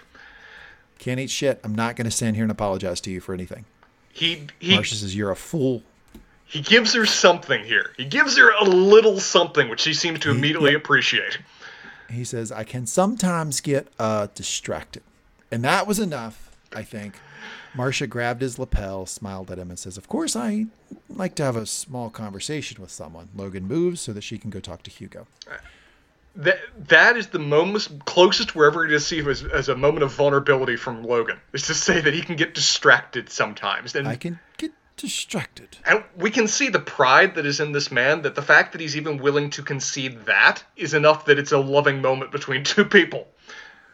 Yeah, because Marcia knows how big that is for him to even admit that. Cut back to the kids. Shiv says, sorry, Roman, for what? I don't give a shit. I went to the bathroom, you whore. Oh, yeah, well, you don't sound upset, Roman. Not a bit, no. Kendall says Dad is complicated, but he did let bad stuff happen. And they knew. And now is their time for absolution. Shiv, Kendall, and Roman then all have a pretty benign back and forth on if they knew. Basically what they are is they're arguing to what extent they knew about all of the crimes and ethical lapses of Waystar Royco, basically arguing on the margins without actually taking it to a full argument, like wondering to what extent they actually knew about these things. Kendall seems pretty firm that they knew enough that they need to feel guilt and they need to feel spurred to action. I don't think that Roman, and definitely not Shiv, think that they knew enough that they feel any of this obligation that Kendall is trying to convey here. And I think Connor's one that pretty accurately gets it down to brass tacks of where it doesn't matter if you didn't know the precise details, which is what Roman and Shiv are very much focused on. I didn't see the smoking gun, so I don't bear any liability. It's like, I think Connor says, I'm not saying you're responsible, but we knew. We knew the culture. We knew the people. We knew, and we need to accept that. Kendall clearly believes that, but Kendall actually knew fucking everything, it seems, given... Wasn't Kendall, like, the guy over the guy that ran cruises? Yeah, but it's still unclear just how much of that Mo was just doing. They had records. Because, like... well, yeah, but we were told that Logan did not know, for sure. I mean, he did not know a lot of this stuff, for sure. I don't know. I think a lot of this was just... I think they knew of the negative corporate culture. I don't think that the executives knew the exact things that were happening. And you can parse if that matters, if that matters at all. And that's kind of what they're arguing here. And I'm with Connor on this. The fact you didn't know the precise details is irrelevant. You knew that this could happen, and you turned a willful blind eye to it. And there's some responsibility for that. Yeah. And that's what Kendall's saying. Connor and Kendall are in the same camp here. Yeah, but I wonder if Kendall really feels that, or if it's his way of trying to motivate them to action. Who can say?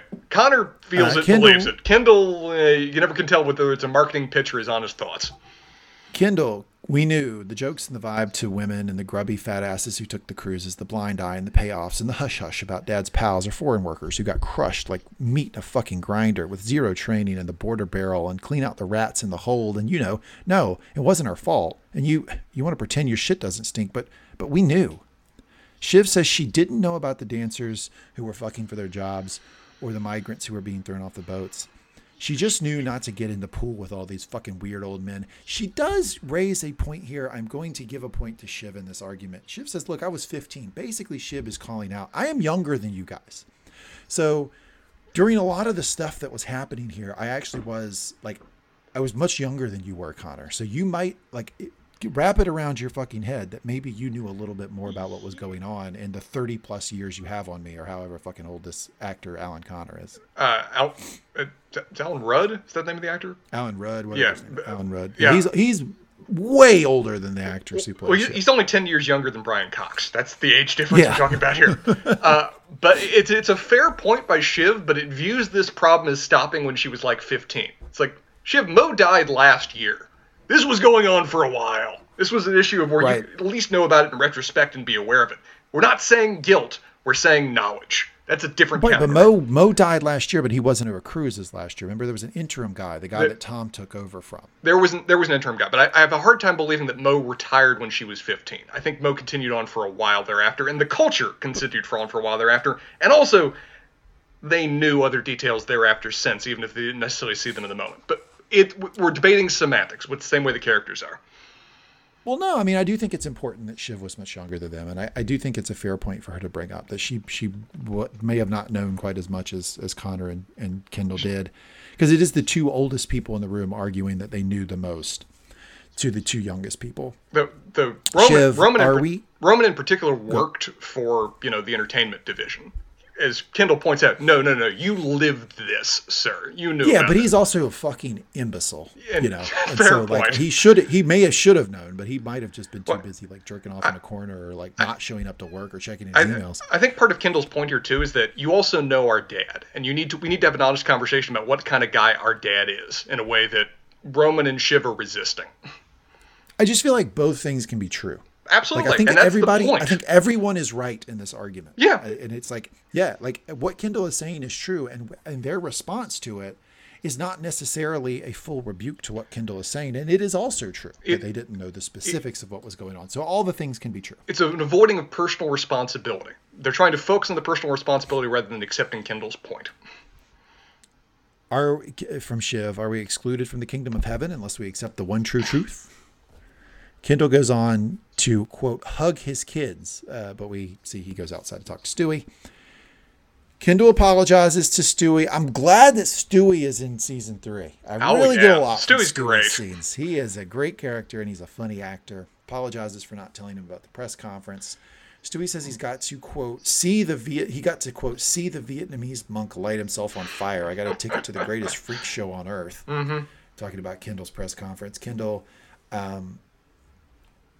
ask if it plays, and Stewie wants to know if he has a case. Kendall says, well, I can kill him. And Stewie says, well, we're all ears, but we just don't see it. Basically, look, we're going to listen to you, but this doesn't sound like something we're down with. I mean, they've heard it before. And whoop, Sandy is not there. Is the actor who plays Sandy not on the show anymore? Because it doesn't even sound like him on the horn. I don't know. I mean, they joked before that the Sandy, the character, the guy, father character, was suffering from like syphilis or something. So they may have been just playing up he was in bad health anyway. But we've never heard about Sandy the younger previously, right? No, she's never new. Heard of her. I don't know whether figure out is it. I don't know whether the actor's still alive. I truly don't know. I really entertain the thought, but he clearly is now functioning through a proxy for some reason or another. I'm looking it up. Larry Pine. Let's see if Larry Pine is still alive. Yep, still alive. Okay, so then either they just didn't have the actor or this was strategic. Because it was Stewie's daughter who was in the car. And she's very much serving as the dad's proxy. She's very much serving as a representative for him. Right. And Kendall makes this point like, hey, he starts right out with, hey, I know that Sandy wants to kill my dad. And she pushes back on this and says, that's not really how he does business. He's here because of the business fundamentals. Spencer, do you believe that? No, I don't. No, I don't at all. I don't either. Neither does Kendall. None of us believe it because we've seen enough and we've heard enough from Sandy to know that part of it is personal from him. Of course it is. It's all personal. There's nothing that's just business. Kendall says, well, the offer we gave you in Greece, that's still on the table. Just no Logan. He then predicts Logan will offer Sandy board seats, but he says, "Look, don't buy that bullshit. He's just gonna do that and take them right away from you. It's not real. Whatever he's offering you is a facade." Stewie asks him, "Well, what do you want today, Kendall?" Kendall says, "Look, I just want a conversation and some understanding." Mm-hmm. Cut to Marcia. Oh my God, what a scene here! This is just cards on the table. Yeah. There's no more questions about the nature of this relationship. They're just putting it out there for you in black and white. Fuck you, pay me. Fuck you, pay me. Carolina's on the phone, so we still get more Carolina. Mm-hmm. He's talking about a press conference to talk about maybe where the relationship is at, or to have the two of them by their side. Marcia drills right in, says she was quite humiliated with Logan's infatuation, quote, with that woman, talking about Holly Hunter from the last season. Indeed. Hugo, Carolina, do you want to? Carolina, no, Hugo, you go. Neither one of them wanted to touch that. Then Marcia goes on, "I was humiliated and it needs to be made right. He was led by his prick." Hugo just barrels right ahead. His talking points needs to address. Keeps talking, and then she goes on to say she was a whore. It's not my problem if she wouldn't finish him. So spiteful Marcia. Spiteful. Mm-hmm. Hugo doesn't know what to do with this. What to do with it. Excuse me. Marcia says that in order for her to return to the public, then she will need changes to the trust, her kids taken care of, and her financial position to be improved. Her assistant then takes over and preps them for what she prepares and says, "Look, these are going to look like big numbers." Mm-hmm. Anytime you start a negotiation this way, hey, look, this is going to look like a big number. You know what that means? You're about to see a big number. Oh, yeah. That's what that means. Yeah, if they ever feel the need to say it, I quote, the numbers I'm going to propose will sound like very, very, double very large numbers. Yeah, it's going to be a day right here. Cut back to Connor, who's on the phone to some wine storage place, and he's apparently worried about earthquakes. I'm glad he's still handling his own business during all of this. Geological survey concerns, sir. This is an important issue. Shiv then approaches Roman. Shiv, where you at? Roman, just hear him out and report. So they kind of go back and forth here. Seen this before. And what they're arguing about is, okay, if we all turn, will that kill Dad? And Shiv seems convinced that it will. Roman is, not so sure. Not so sure. Shiv keeps telling Roman, look, I'm telling you, it's a statement of fact. If we bail on Dad, he's going to die. Roman, nope, I don't think so. Nope. And then he finally says, where are you giving me fucky eyes? Sidebar. He could be a real creep to his sister. Oh, we've seen this before, really, yeah. Really weird to his sister, because he starts going like, ooh, you're giving me fucky eyes, almost like you're flirting with me or something. And Shiv is like, obviously, rightfully disgusted by this. Roman then says, look, you shouldn't be trying to convince me. And it's not even necessarily true. Roman, this is Dad. He's like fucking Moby Dick. He could take us all down with his back riddled with harpoons. Yep. Shiv goes on to say that if they back Kendall, then Logan's toast. Shiv then says they need to figure out what they're going to do because, quote, this is our moment. Shiv, he's not infallible. Roman, yeah, sure. I just don't think he ever fails or ever will. Fair. Shiv says he missteps all the time, especially now. This isn't 20 years ago. Connor, it's very hard to imagine him surviving if we all allied and backed Kendall. Very cogent, rational summary of what they're trying to talk about. I actually agree with Connor here. To your point, I think Connor's actually making some sense this episode. Yeah. Shiv reiterates, and Roman says his only concern is that this might actually kill Dad. We might actually like actually murder him, dead. Kendall returns. I think Roman's concerned about that in a way the rest of them maybe aren't, or at least Shiv maybe isn't. Well, he always is, right? There's always these little moments where Roman goes over to Logan and says, "Hey, Dad, are you okay?" Yeah. Like you. Roman does that with a lot of people. Because he's the only one who's ever said he's been in therapy of this whole fucking family that needs therapy. He's been very open about the fact that he has been. I think that he does have something in his brain. Maybe it's him. Maybe it's how he's naturally born, or maybe it's something he's learned through working with professionals. He does have this thing of okay, but how are the people? Yeah. How are the people doing right now? And he thinks about that in a way that definitely Shiv doesn't, and I don't think Kendall does. Yeah, we've seen it before.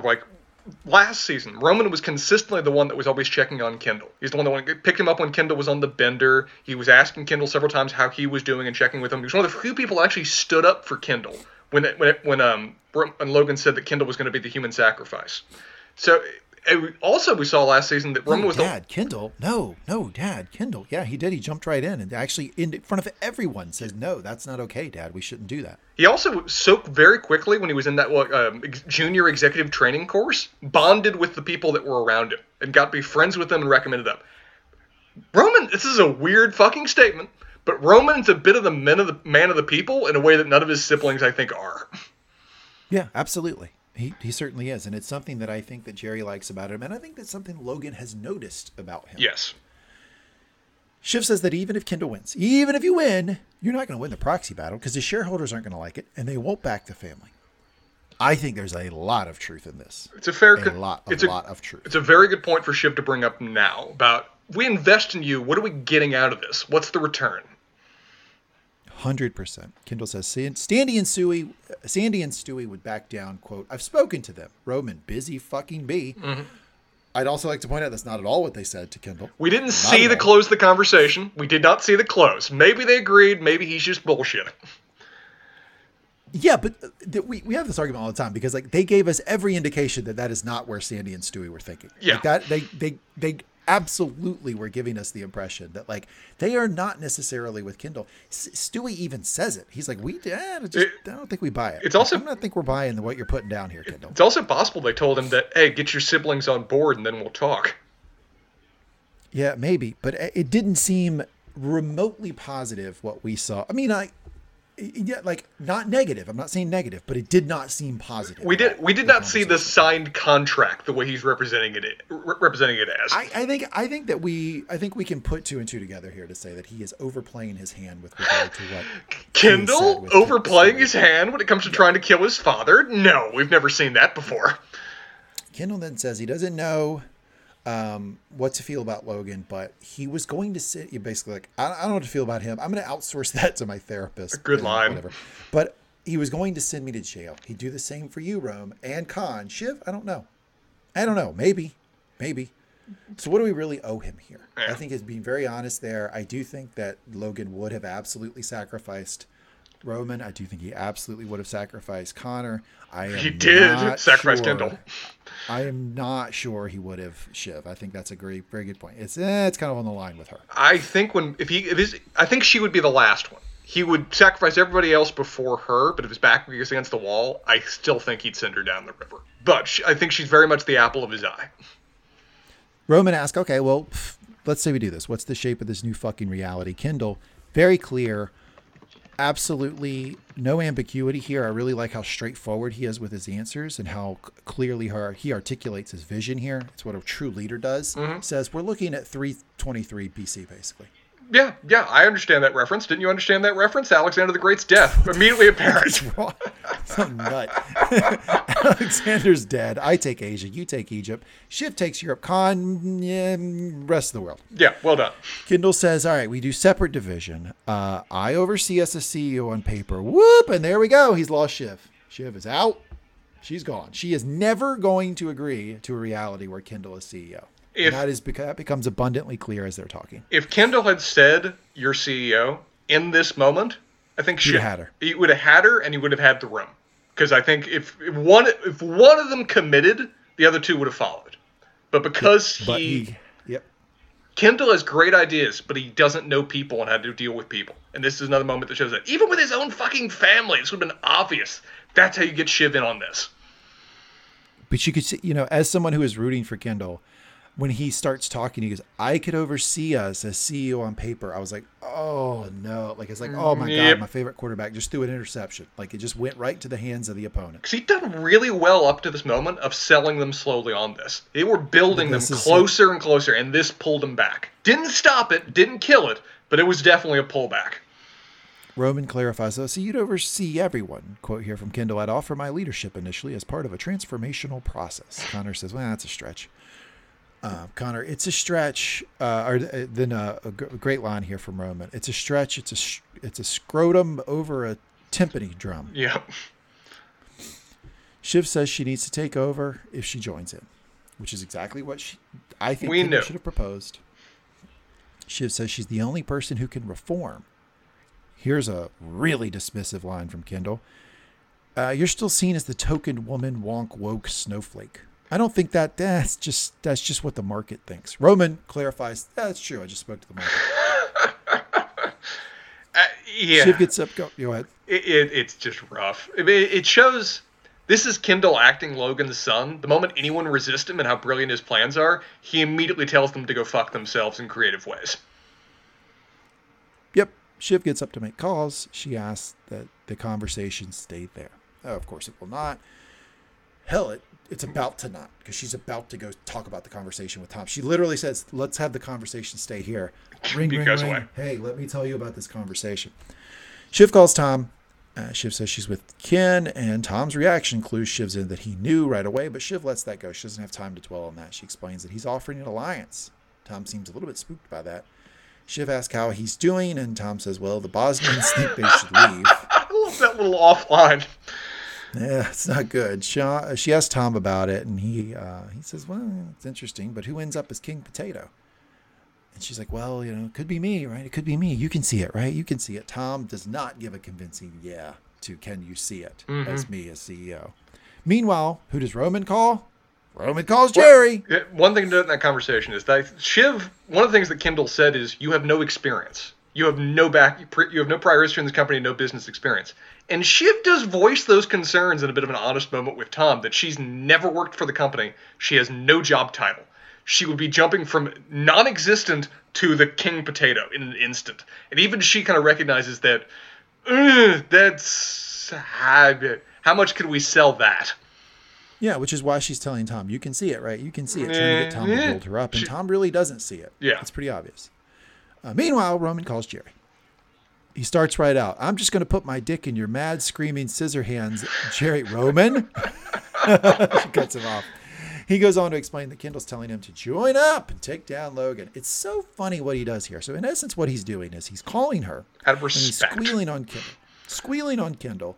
But he also hey, can you set that aside and just be like my counselor, girlfriend, or whatever you are, and give me some advice here? Which I don't know. That's what he asked her. And she does a pretty decent job of wearing multiple hats at the same time in a way that ultimately ends on the point that she wants him to have. Of course she does. And she says basically you've all joined together. Yeah, you probably will take down Logan. Yeah. The board will probably vote Logan out. It'll be all your votes, and the show of strength. It'll probably work. But none of you win in the end. It's Snake Linguini. I don't think any of you actually come out of it. You all are going to go down too. Mm-hmm. Roman then says, obviously, I can't trust you. Your advice is so compromised as to be worthless. True. But is that your advice, Jerry? Stick with me, Roman. We have something going on. Ooh. Pepper it in there. Pepper it in there. Just a little bit. Little carrot on a stick for that horse. Carrot on a stick. And I'm an incredibly dangerous enemy to whom you have just imparted prejudicial information. Roman cuts her off. Don't threaten me, Jerry. I don't have time to jerk off. This was what I was referencing earlier, of where every one of their lines interactions can be perceived as sexual, given what we know Roman's kink is. Yep. You don't never, it's so interesting. And they did this in season 2, right? You didn't know when they were starting. Yeah. Because you thought at times that Jerry was just telling him, Roman, stop it. You're being weird. But then the very next sentence would be like, you're a really bad boy. And you're like, whoa. Why are they closing the bathroom door? What's happening now? Hold on. Inside, Logan has sent donuts. I got a little story here. Please. I have sent a lot of donuts in my life. Have you sent them for this purpose? No, but I'll tell you this. People don't eat donuts like that. This is an old school idea. You probably do because you're a maniac. But most people don't, when you just are like, hey, I am going to have a meeting. I'm having a meeting, right? I'm going to bring donuts to the meeting. 9 times out of 10, nobody picks up a donut. Why? A donut is a big commitment. To pick up and eat an entire donut in the middle of a meal for an adult is a big fucking commitment. So this idea of sending donuts is a really antiquated idea. Nobody really wants a donut middle of the day anymore. You say this, but if those donuts are in that meeting, I'm eating 3 before that 30-minute meeting is done. Well, of course you are. Yeah. Well, they're free calories. Oh yeah, so great. I can skip lunch now. Yeah, for sure. Save that $6. But yeah, it's kind of strange. But anyway, Logan has sent donuts. They go back and forth on if it's poison. It's pretty funny. I love poison? I love the reaction, the physical reactions from the characters to the fucking donuts being in the room. It's donuts. It is a cardboard box with sugar in it. But the first little scene we have is Connor holding the card, looking like he just got a little note from a hostage taker saying, "We have your wife." It's that level of concussed. When everybody else sees it, they almost physically flinch back from it. Kendall calls for a vote. He calls for a floor vote. He has his whip. Contact all the congressmen. The lights light up. It is time, ladies and gentlemen, for the votes. Let's bring them in. The first one off the ship, Connor. Connor says, "Nope, I'm out. Can't do it. It's just not working for me." He actually tells him, I'm a national figure, and he doesn't want to do that to his dad. He doesn't want to take his dad down that way. Kendall snaps to mean very, very fast. Very mean. Meanest we've ever seen him interact with Connor. He says, "You're not wanted. You're not wanted," over and over again, until Roman finally says, "Dude, it's not like he hasn't heard that enough in his life." Again, it was a funny line, but it was also insightful, and it was also Roman saying, "Hey, man, that's probably not a cool thing to say to fucking Connor. Maybe you should drop that." It's brutal on Kendall's part, and it just keeps going. But particularly, I think the most brutal of all of this is what he throws to Connor right now. Because of all of the siblings, Connor least deserves it, of what he throws in their faces. I am Team Kendall. I'm still Team Kendall at the end of this episode. I'm not going to bury the lead. I still am voting for Kendall. I still think Kendall's going to win. This is a very, very, very, I'm going to give it 3, very tough scene for Kendall. It is tough. He is absolutely childish. He's not at all tactical or strategic in this conversation. It is all emotion and ego, and it is a bad fucking look. Well, it's Kendall at his most Logan, but I don't even think Logan would say this. I think Logan would be, as you said, much more strategic about how he went about it, even if he's pissed in this given moment. Kendall is just, he's being a bully in a way that I didn't see out of him previously, but it says that maybe we wanted to believe in season 2 that his shit didn't stink as much as everybody else's, but we're seeing it plain here. Okay. Then Roman says pass. Number of reasons.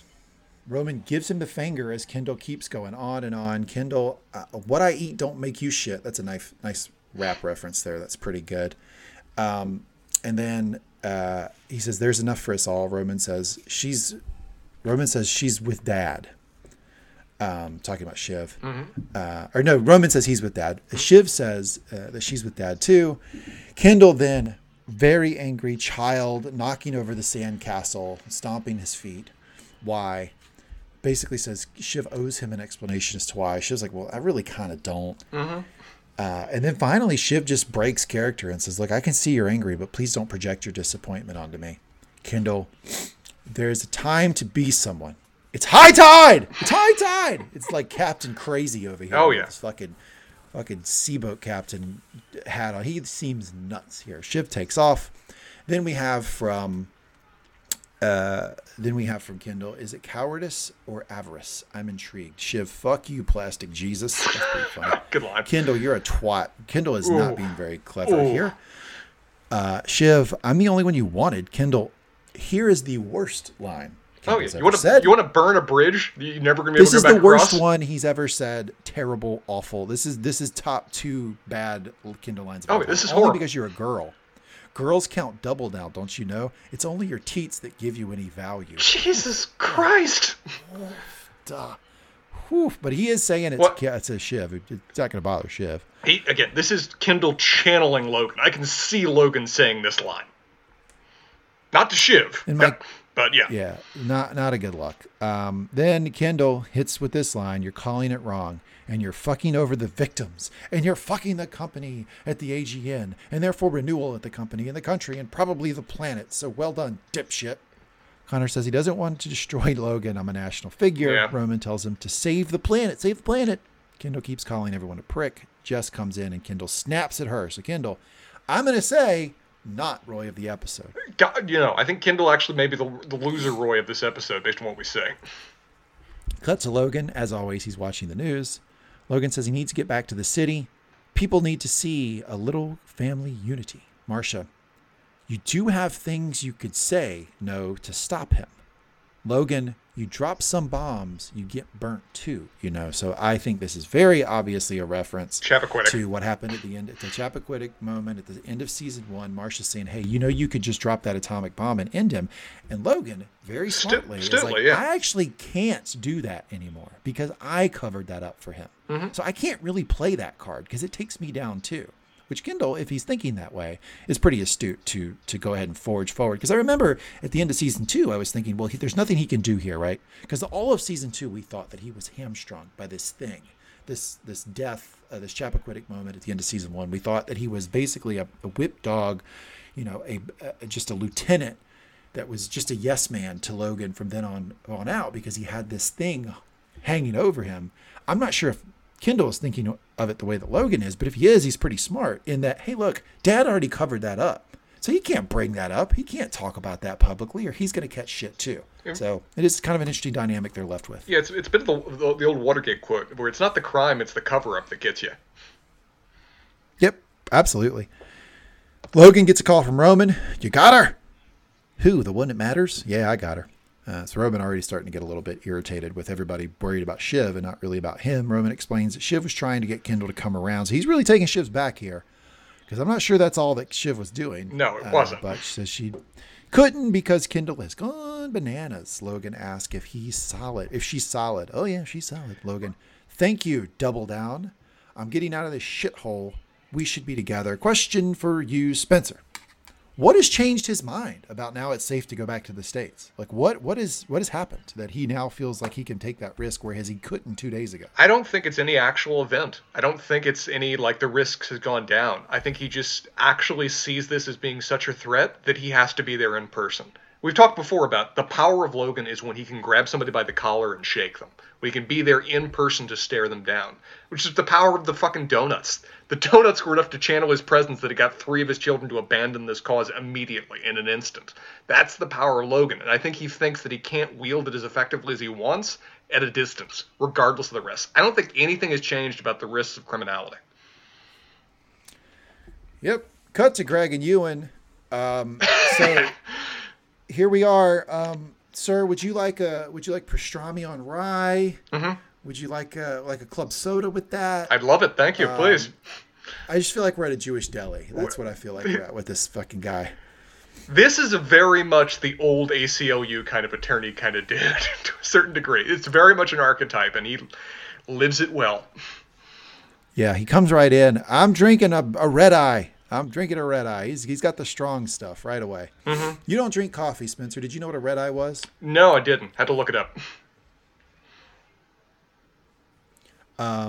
Cut to them talking. The lawyer his name is Pugh. He's helping Ewan do estate planning. Mm-hmm. So question for you. Is a lawyer who's helping with estate planning really a great lawyer for this type of fucking thing? It just feels like this guy is. It feels like you've got liver cancer and you've gone to your general practitioner. It is one of those things of where it used to be the case that a lot of lawyers did everything. A lot of lawyers were generalists, and it's still true for a lot of sole practitioners to a certain degree. But I feel like Hollywood kind of stopped at that mindset and realized just how much attorneys have specialized since and how fucking broad the law is that someone isn't. It's going to be very rare that you have an attorney who appears to run a part of a firm do criminal issues and estate planning in the same sentence. You just don't see that anymore. We all have our own little niches and practice areas. Yep. So Greg goes to sit down in his guy's office. Yeah. And he just moves some shit. Yeah. And he's like, I guess you have a system for this? No, just move it. Spencer, if I go in your office, can I just start moving shit around? Is that okay, or do you have a system? Of course, man. I'll be cursing you under my breath, but yeah, move whatever you want. It's fine. But you do have a system, right, of where shit is, right? You can't just start moving stuff around. Yeah, if it's on the desk, it's mine. Ah, okay. There you go. Great system. Hugh explains that they have priorities. Priority number 1, your well-being and a satisfactory outcome. Feel like that's just checking a box to get to this one, which is priority number 2, expose the structural contradictions of capitalism as refined in the architecture of corporate America. Yeah, that is what he says. You're our little wedge to open up the hood and look around at Waystar. I think Greg, upon hearing this, raises some legitimate concerns of, I'm mostly here to not go to jail. We're focused on that, right? That's not too selfish, right? And the guy says, eyes on the prize, Greg, eyes on the prize. Which, if that doesn't seem, that moment right there should Greg running out of the room. Gone. He should get the hell out of there. I am your patsy. No, not going to be that. What a mess. Poor man. Greg just needs friends. Greg just needs a friend. You know what he needs? He needs Mangum Talks. He needs us. We could help Greg. He thought it was his grandfather. He honestly thought that Ewan would have his back. And this is the moment where we see, hey, he's got your back to a point. To the point that it furthers his cause. Cut to Logan touching down. And you notice they're very careful about how they stage this. Mm-hmm. He greets Roman. He does the dad, I'm playing with you, son, punch, I love you. Breezes past everyone else, doesn't even address Jerry. Jerry goes to shake his hand and he just walks right past her. Yeah, she's a pro. She handles it well. She does the whoop, whoop, back up like whoop, yep. Gonna slick my hair back here. Yep. Tom, previous to that, had gotten in the car with Shiv. His wife. Logan opens the door. Doesn't say a thing. Tom, get the hell out of here. Tom gets out, gets in the front seat so that Logan can sit in the back seat with Shiv. And he says, good to see you, Pinky. A hug would have been nice. So he's really thinking in terms of this, we got to start staging stuff. We have to show some family unity, et cetera, et cetera. And the paparazzi were there already taking pictures in the tarmac. So he wanted that for optics. Yep. She kind of makes fun of that and he ignores it. Logan says he wants her in before the shareholder meeting as president. So now he's splitting the president and CEO. He's thinking about splitting the president and CEO roles. So that CEO would go to Jerry, president of the company, which I would assume would be like an operational job, someone who runs various departments. You can think of it almost like a COO type, except a real COO, not whatever the hell Roman was last season, but like a real COO. I think that's kind of what he's pitching for her. She asks what it means. He says it can be whatever you want it to be. Logan, someone at the top with credibility. She says, well, like a mascot. And he's like, my eyes and ears, Shiv, at the heart of everything through this shitstorm, but wearing a full chemical and biological suit going by the name of Jerry Kelman. Roman gets in the car with Jerry.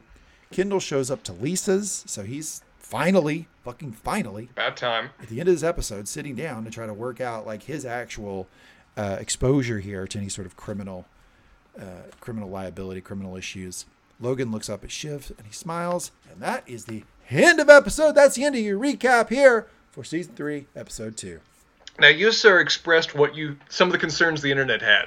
Were these your concerns with this episode? Did you find this episode a bit boring? I love Succession, and I could watch 50 hours of them talking. But yeah, as Succession goes, this is a pretty slow going episode. Not a lot happened, and I would say it was one of the weaker episodes I've seen. However, a weak Succession episode is still something that I will get giddy and put my heels on and tap dance around the room to watch. Because even the very worst Succession episode I've ever seen is still something that I would prioritize over pretty much everything else on television. That being said, yeah, it's definitely in the bottom quarter of Succession episodes I've seen. What about you? It's interesting. I'd actually put it in the top half. I thought it was very well written. I thought it was some wonderful character moments. I thought it was very revealing about where each of these characters is going or even presently at. So yeah, this was my jam. Interesting. Was it a lot because they were batting around like a lot of legal stuff? Did that hit in your vein a little bit? It didn't hurt. We even talked about this on Game of Thrones. My favorite moments in Game of Thrones, favorite moments in the entire series, were just two people in a room talking.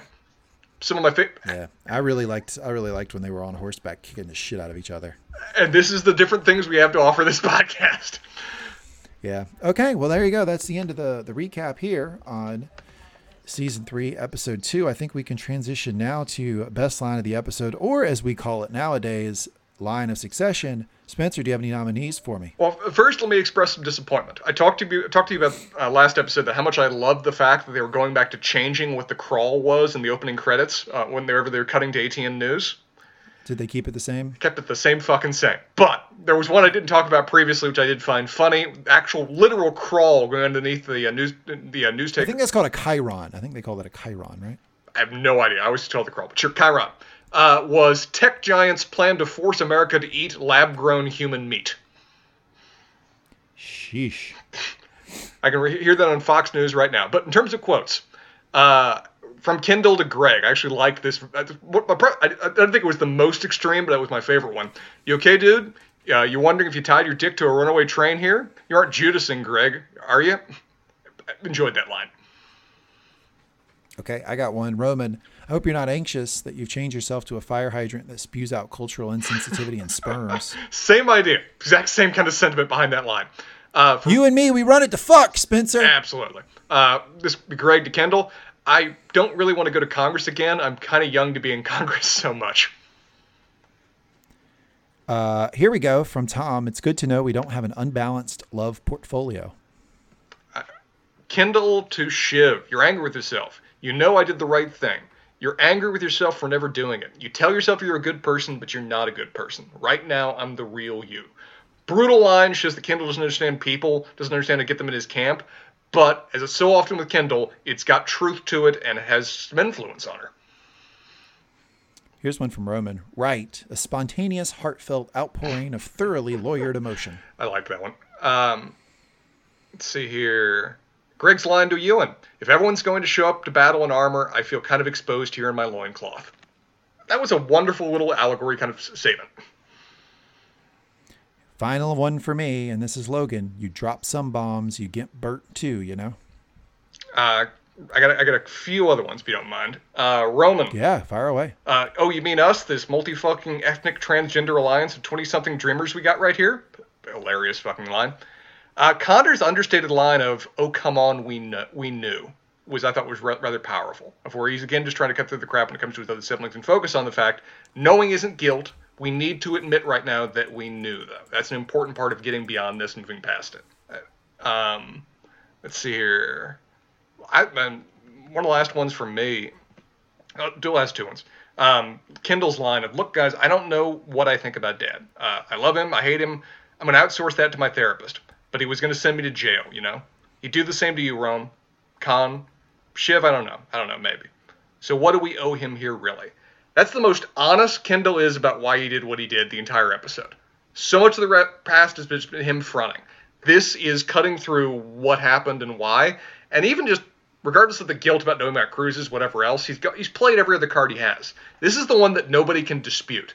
Our dad is an asshole. Our dad cares about himself and about us to no degree. So seeing him just lay this out, I think is the most persuasive he ever is when it comes to his siblings.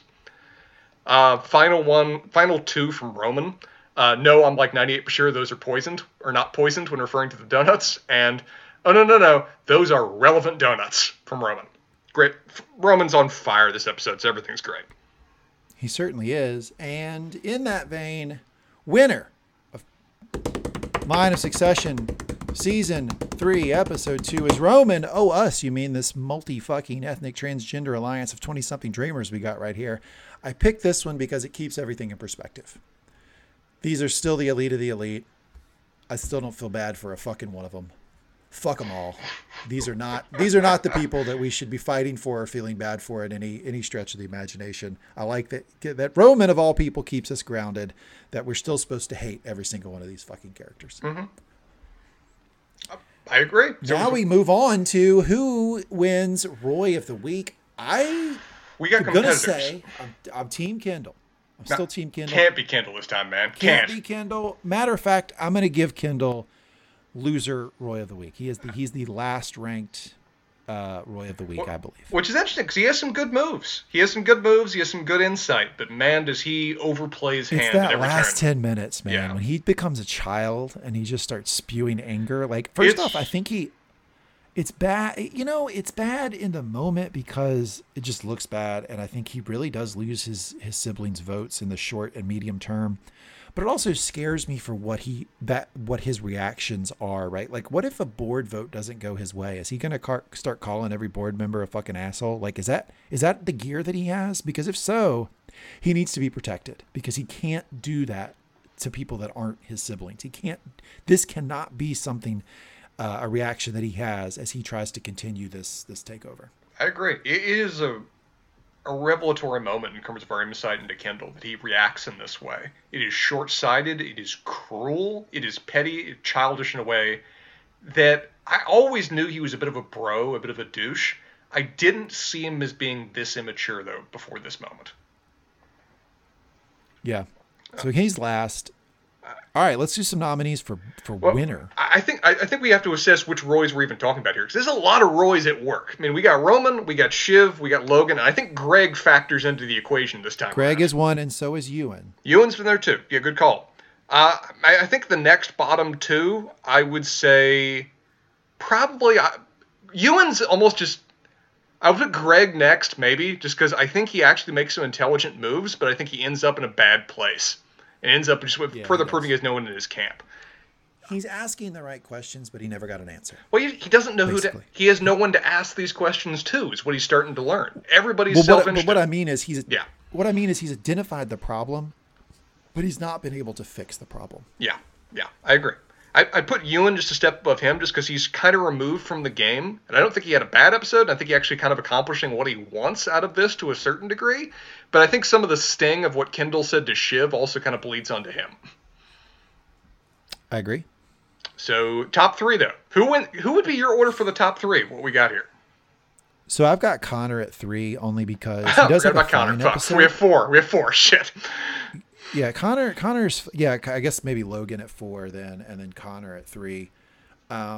Because I for me it's got to be Shiv and Roman who are at the top 2. Why? Because they are the only ones that actually get something tangible out of this episode.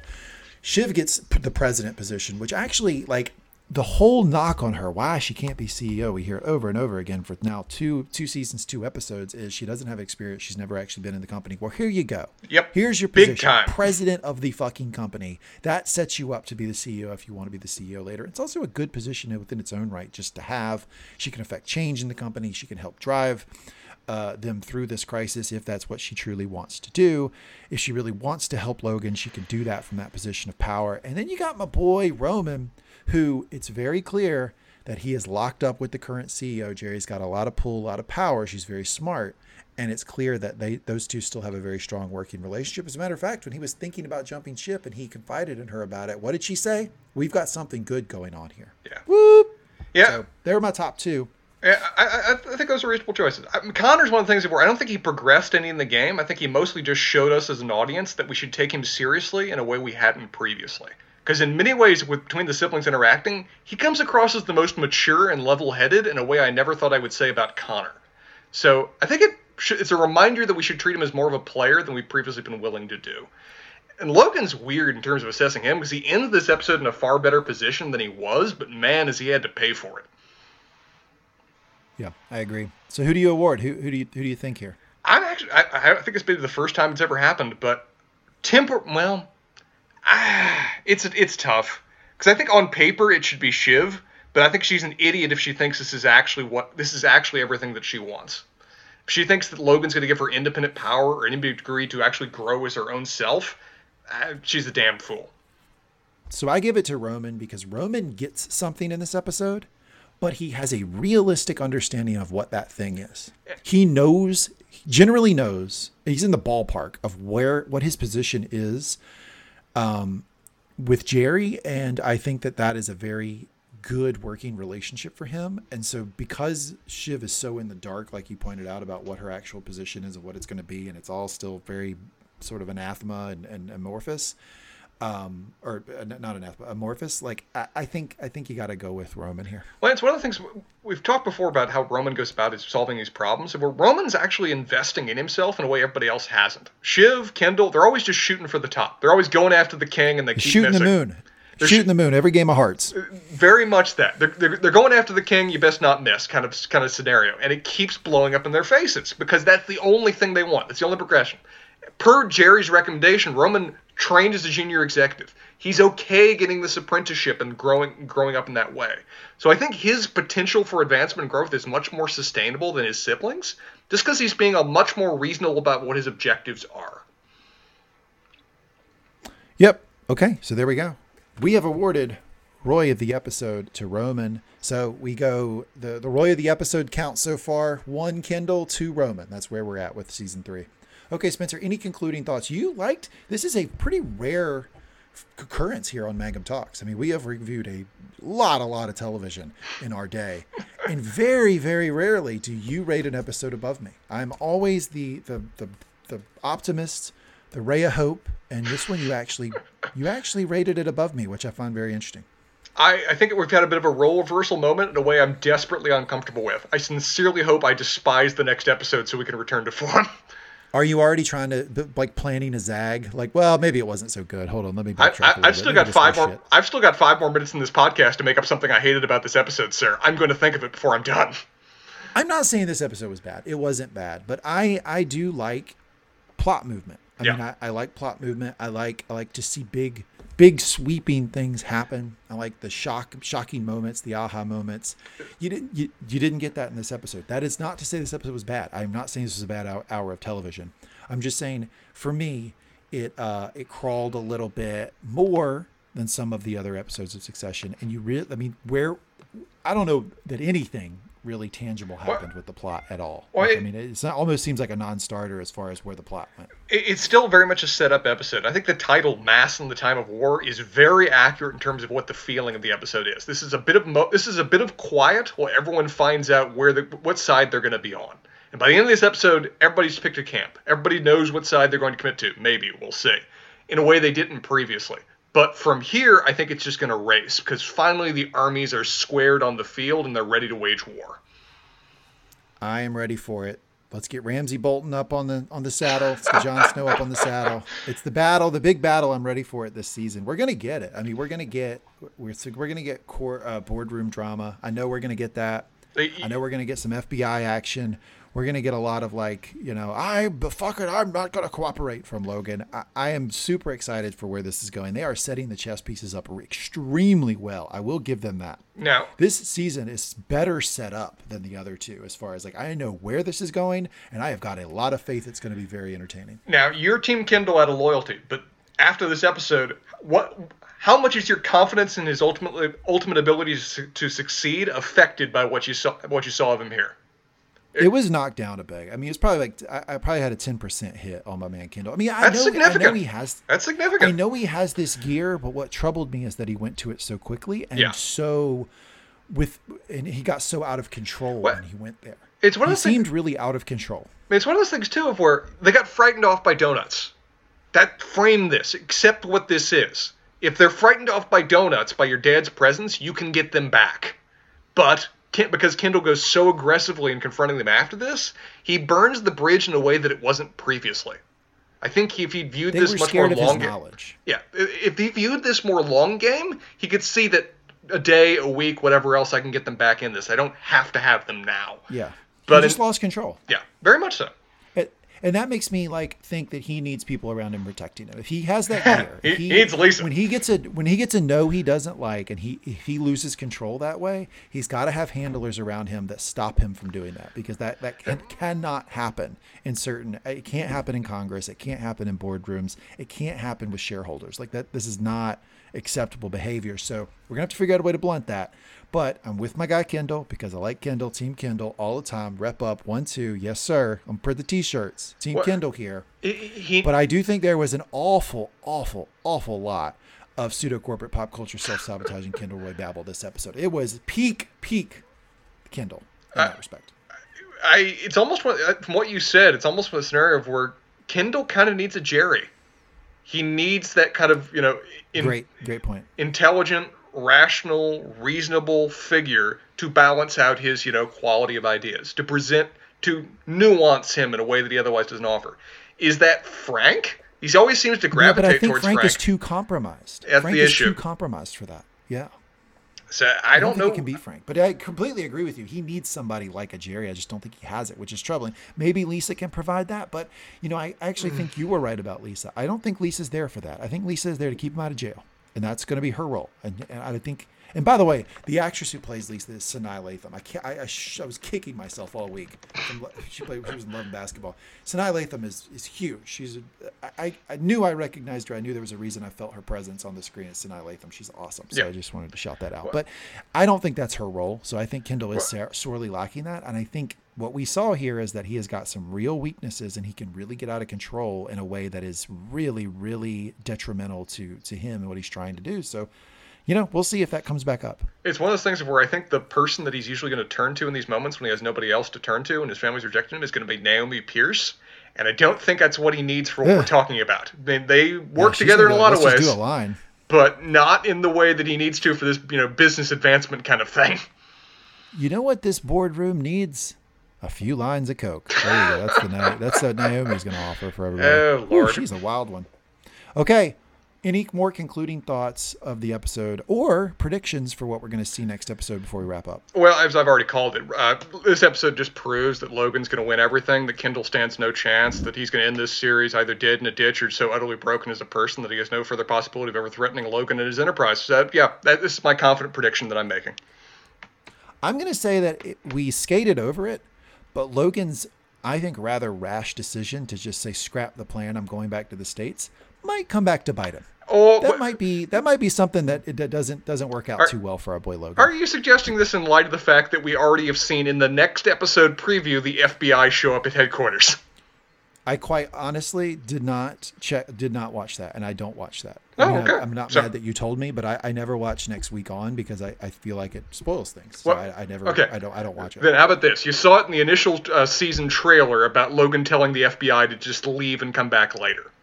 Yes, that is there. Yeah, so I know that's coming probably. You don't know the context or anything, but I don't know. I just felt like it's rash. They were all on board with Logan Logan needs to be somewhere. Logan needs to be in Sarajevo. Yeah, and then all of a sudden he's like, boop, nope, I'm going back. And I feel like that might not be a great move for him. Well, he doesn't have a Jerry there. Everybody needs a Jerry. Anyone's camp in the show would be improved by having a Jerry level of advisor in there. Instead, Logan's got Frank. He has nowhere the equivalent of honest, hard advice. Completely agree. But now Jerry has been elevated to an actor, right? She's now an actor in this play. She's not a support staff. So, she's got her own power plays and own work, things that she's going to be doing now that she's CEO. Indeed. And I wonder to what degree they understood that when they picked her for the role. Yeah. Anyway, there we go. I am so happy to be talking Succession. My God, this is the best time of year. Succession time of year is the best time of year for all of us. I absolutely love this television show. It is really, really, really good. I think it's the best show on television. I am willing to say that, stake my claim on it. I think it's the best produced, best written, most engaging and thought-provoking hour of television I watch every single week. I really, really love it. And I enjoy talking about it with you, Spencer. You're an absolute phenomenal co-host. Thank you for being here with me. I really enjoyed this hour. Well, we're 2 hours now. Nonetheless, still really enjoyed it. This is a lot of fun. Thank you all for listening. If you want to listen to more of our stuff, just go to your favorite podcast platform, type in Mangum Talks. If you enjoyed this podcast, if you like what we're doing here on Line of Succession, please subscribe, but then rate and review us. The rating and the reviewing on Apple, that's actually really important. It moves us up the search rankings, and every time we move up the search rankings, we get more listeners, we bring more people into the fold, and we expand this podcast, which is a lot of fun. And the more people we can bring in, the better, the more fun we'll all have. So please, if you're enjoying it, subscribe, rate, and review. We appreciate that. We appreciate you listening, and we will be back with you next week for season 3, episode 3. Hope you all have a good week. Talk to you then.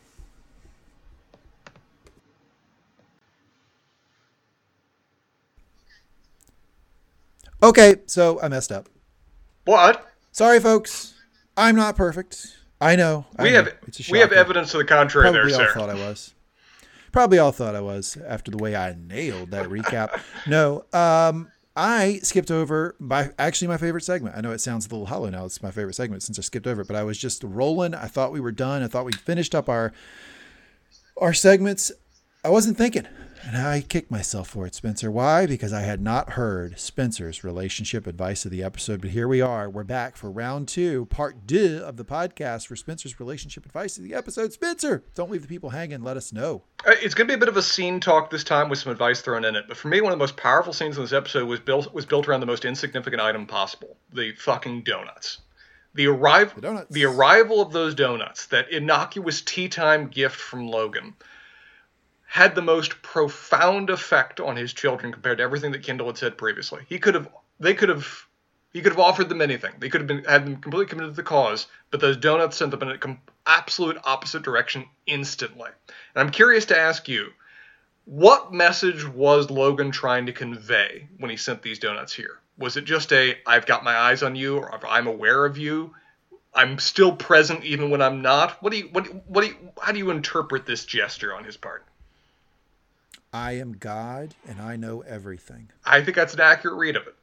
And my advice really is to the Roy children that if you're ever in a relationship with your parents or any other significant figure of where you in a relationship with your parents. Well, if you've got this kind of reaction to them as an adult, if you've got this kind of response of where their sheer presence is enough to got you hiding under a blanket, of where the reminder that they exist in the universe is enough to have you running to the hills, regardless of what you want, regardless of what you yourself want to accomplish.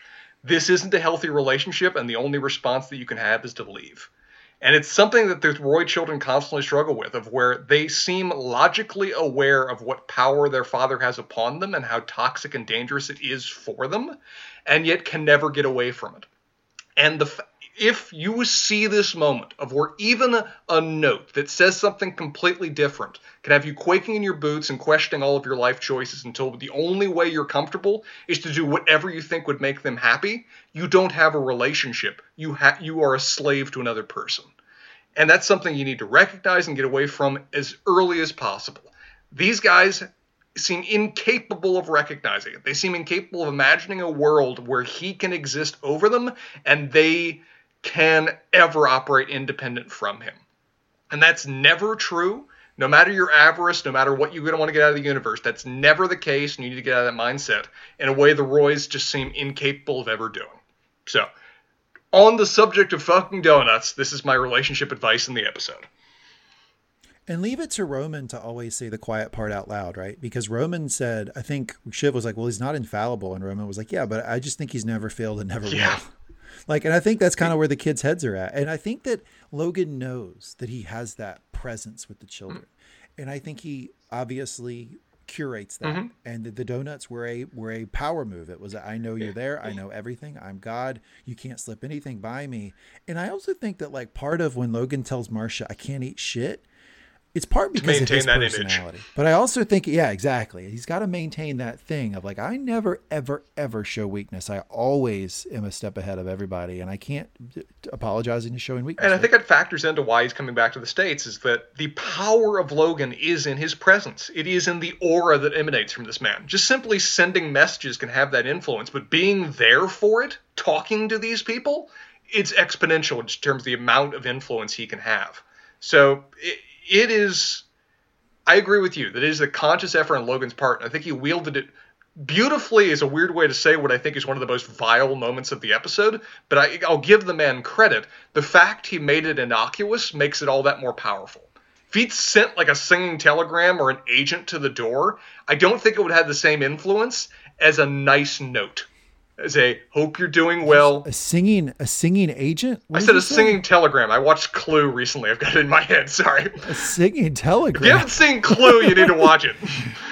If you write out his note on a typewriter and send it via horseback. Hey, you sent donuts. It's in the same category according to you. That's true. I did make the point. Donuts are fucking old school. Don't send donuts, and don't get donuts for meetings. That is a life lessons with Lee here for the episode. Okay, I like it, Spencer. They need to get out of the relationship with Logan. They need to break up with Logan. And that's what Kendall's offering. That's what my guy Kendall is offering, but it looks like they're not going to. Well, it's so common when it comes to a relationship with an abuser of where they don't have to say the thing. They just have to indicate the slightest expression of disapproval, and you're already afraid. Because you know what it can mean, whether it's said or not. And so when you're operating on your life on pins and needles, imagine and just fearful the slightest slip is going to impale yourself. You're not living a life. You're existing as someone else's, prisoner. And strength is noticing you have that power over someone and breaking it. Strength is saying, I can tell that when I do a slight movement or something, I'm a little bit disappointed this person completely cowers. I need to stop that from happening. I need to do what I can to break that, because that's obviously super unhealthy and it's not a way to operate with anybody. So if you notice you have that power over somebody, I would say strength is breaking that and trying to create more of a level playing field for yourself and your friend, your family member, whoever else you're in a relationship. I feel like you're paraphrasing Schindler talking to Amon Geth when you say that particular bit of advice, but it is solid advice. Yeah, you got to break that. You got to break that mold. It's a negative thing for the person who's in that abusive relationship, and then for you, who's the sometimes unknowing abuser. Anyway, that is our episode. Gosh darn it, Spencer. I promise you I will not forget relationship advice in the episode next week. Damn straight. I have enjoyed this, as I said previously. Thank you